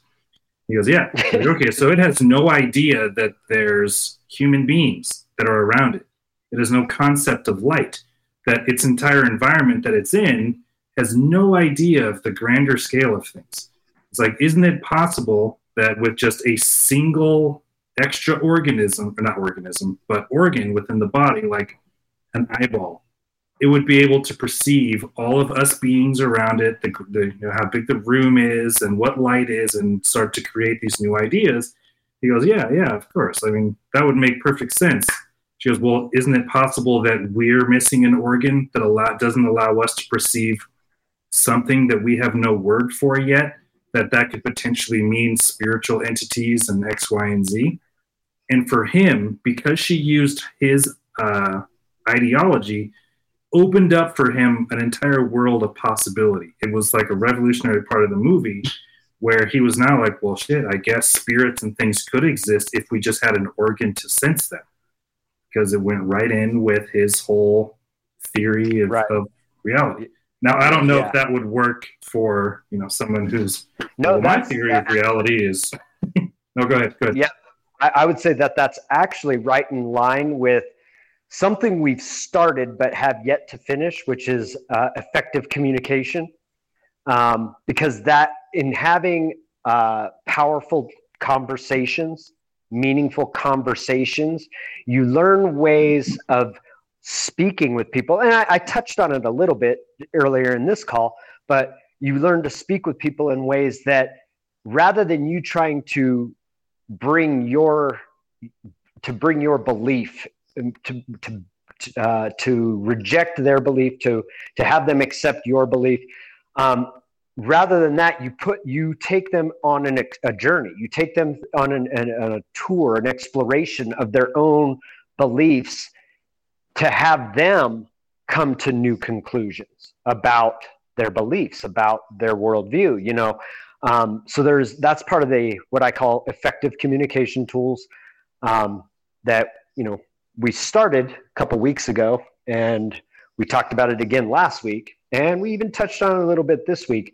But it's definitely a way of having powerful conversations that can actually build bridges, that you can actually have a productive argument, because argument isn't a bad thing. Argument is an opportunity to bring conflicting ideas together and maybe synthesize better ideas, right?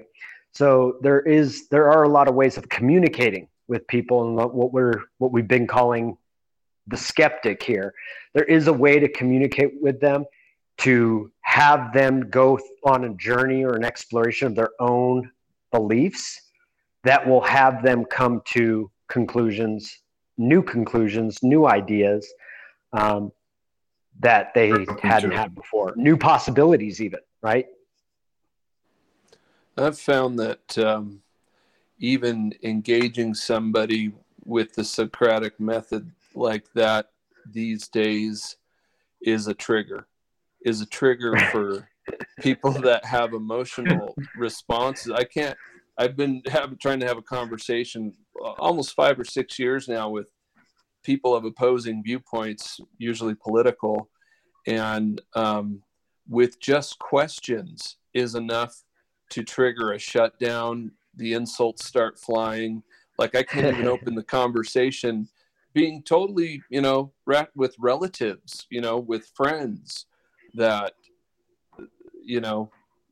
have an inability to, like, the question triggers an emotional response that doesn't even manifest into words, like meaningful words. Right. Right. And it could be the nature of the question or the nature of the questioner at that moment. Like, like if you come from a place of like derision, like you're a fucking idiot, like, you know what I mean? Because that's my tendency. Like when people are off the edge and they're just spitting out stupid shit, my tendency is to be in a mindset of, you are a fucking idiot. And if I ask them a question, it's coming from a place of, you're a fucking idiot. And so it's not really going to be received well. Right. You know, sarcastic. Exactly.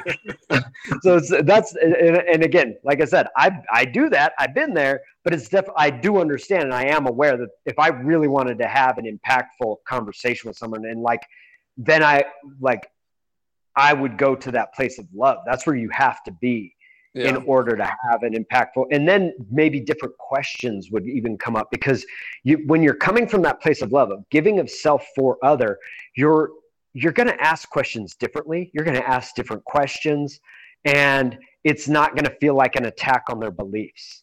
You know what I mean? Yeah. And identity. That's the biggest thing.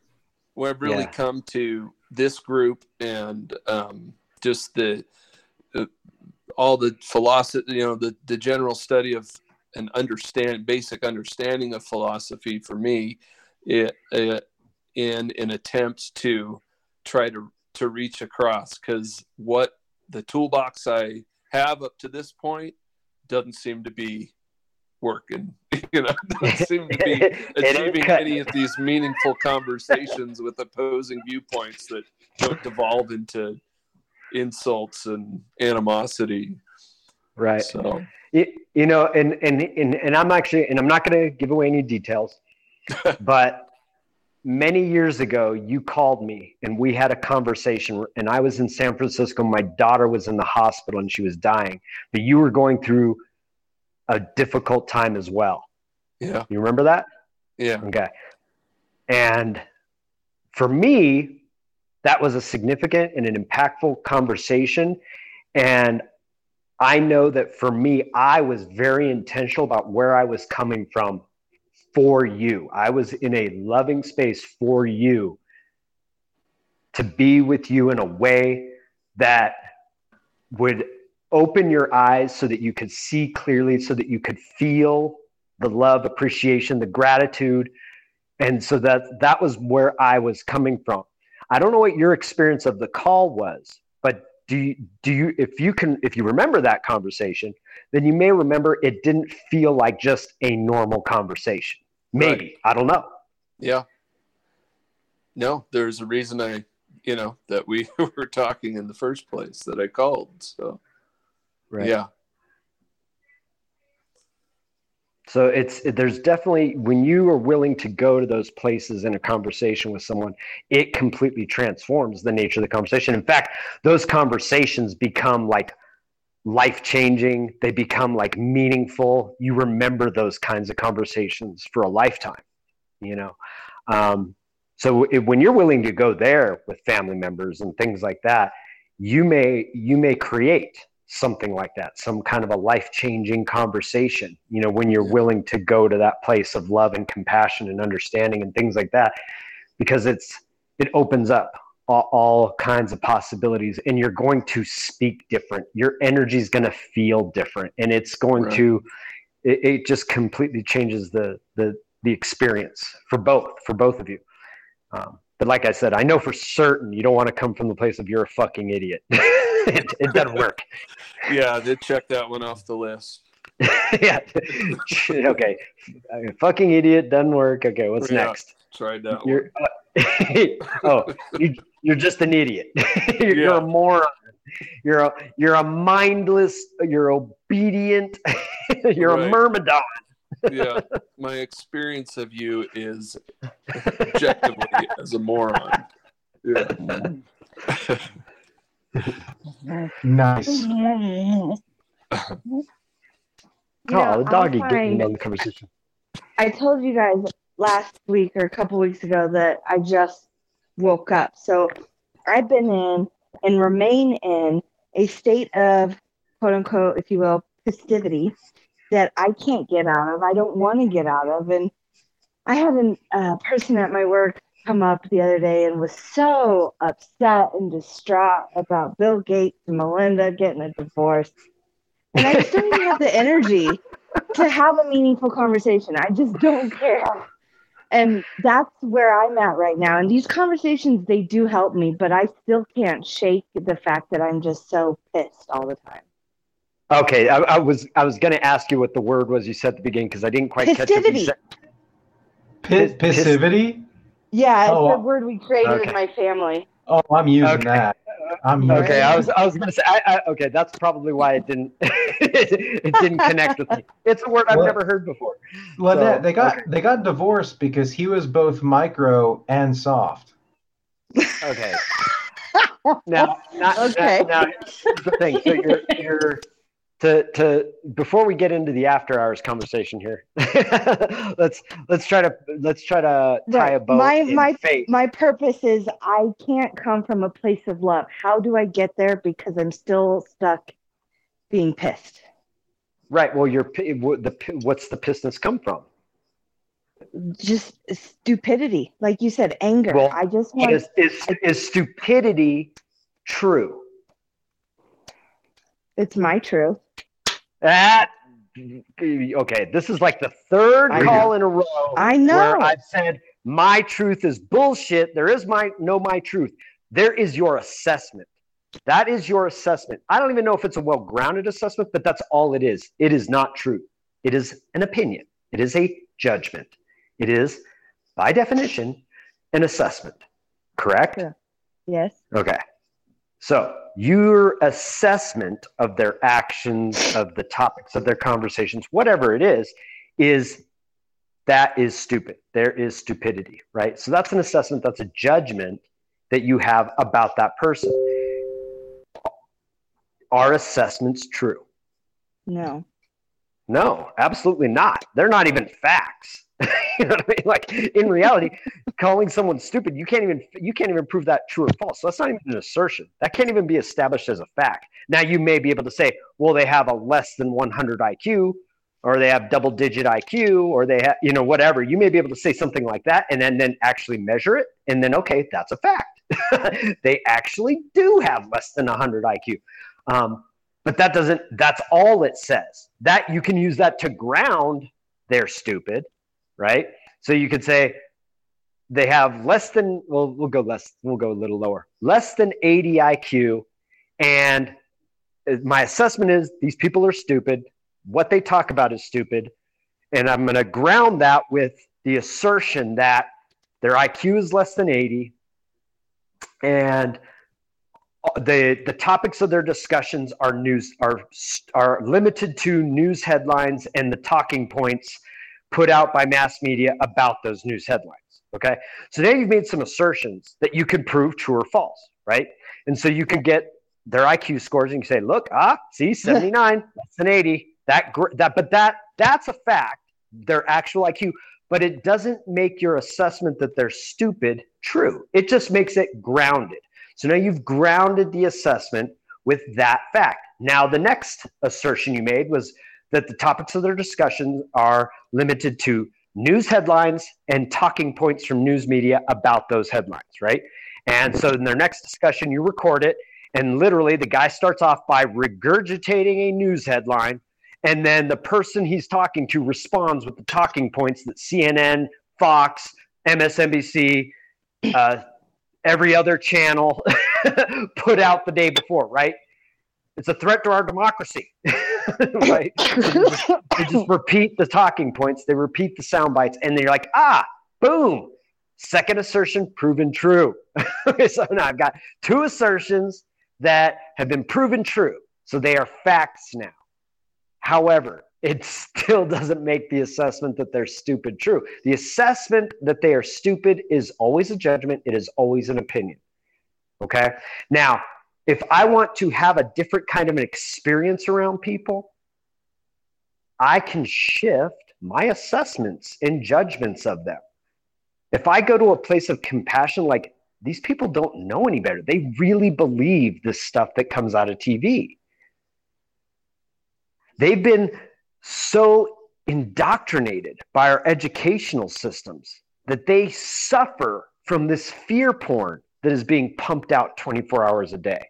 Like now I can start to relate to them in an authentically compassionate way. Like, fuck, like life would suck to be in their shoes, to believe what they believe, to think what they think, to have your life limited to regurgitating sound bites and headlines, right? Like like you can really start to feel and express compassion and love for these people. Like, they're not bad people. And that's my assessment, isn't it? Mm-hmm. Yeah. But see, I know whatever assessment I put out there, it's never true. So I can say, yes, they're god-awful people, and that's going to make me experience them in a certain way. Or I could say, look, they're not bad people. They mean well. And they're hurting and they're suffering because they believe in the fear porn. You see? So I have shifted my assessments of them I've shifted my assessments about their conversations. It has now shifted my experience of them, because assessments are always just judgments or opinions. And I can ground them either way. Like, you heard me just ground their stupidity with their IQ and with their topics of discussion, but I can ground my assessment that they're not bad people as well. I'd be like, well, look, she's a mom. She has 3 kids. She cares about her kids. She takes them to school every day. She attends their sporting events. I can ground my assessment that she's not a bad person. Or I could even say she's a good person, right? And I can ground that assessment. And I can ground like that the suffering that she goes through from the fear porn. Like, I see when people walk in without a mask and she loses her shit, it's because she's really afraid. I'm grounding my assessment that she is indoctrinated, that she really believes this shit, that she is really in fear. So you can see that, like, both assessments, neither of them are true, and we can ground both of them in facts. And they're really kind of saying the opposite things. One is saying she's just an idiot, she's stupid. And the other is saying she's a good person and she means well and she's afraid and she's suffering. Right? You're right. And we can ground all those assessments. So it's not that it's not that they're right assessments and wrong assessments. Assessments are never right or wrong because they're never true. They can never be proven true or false. And you can ground them with facts. You can ground them with assertions. But it is what drives your experience of them. Your assessments of others drive your experience of them. It's true. All right, I'm going to try it next time. Brings up Bill and Melinda Gates. I can't believe they were upset about it. Oh my God, you have no idea. Like, that's crazy to me. Like, really? You It was a guy, too. It was a guy, no less. I'm like, really? Is he related? Is he been cut out of was he cut out of the will? Maybe that's it. He was fear of who he'd have to be stuck with in a divorce. All righty, y'all. Y'all, you're welcome. Anything else on the conversation of faith before we tie a bow on this and move into after hours if you're up for it? All righty. I will take that as we are complete. Thank you, everyone, very much for being present on this call. It was extraordinarily powerful for me. I got a lot out of it. I hope to have more conversations like this in the near future. I get so much out of these discussions. I hope you did too. And I'll talk to you all again very soon. Have a good night.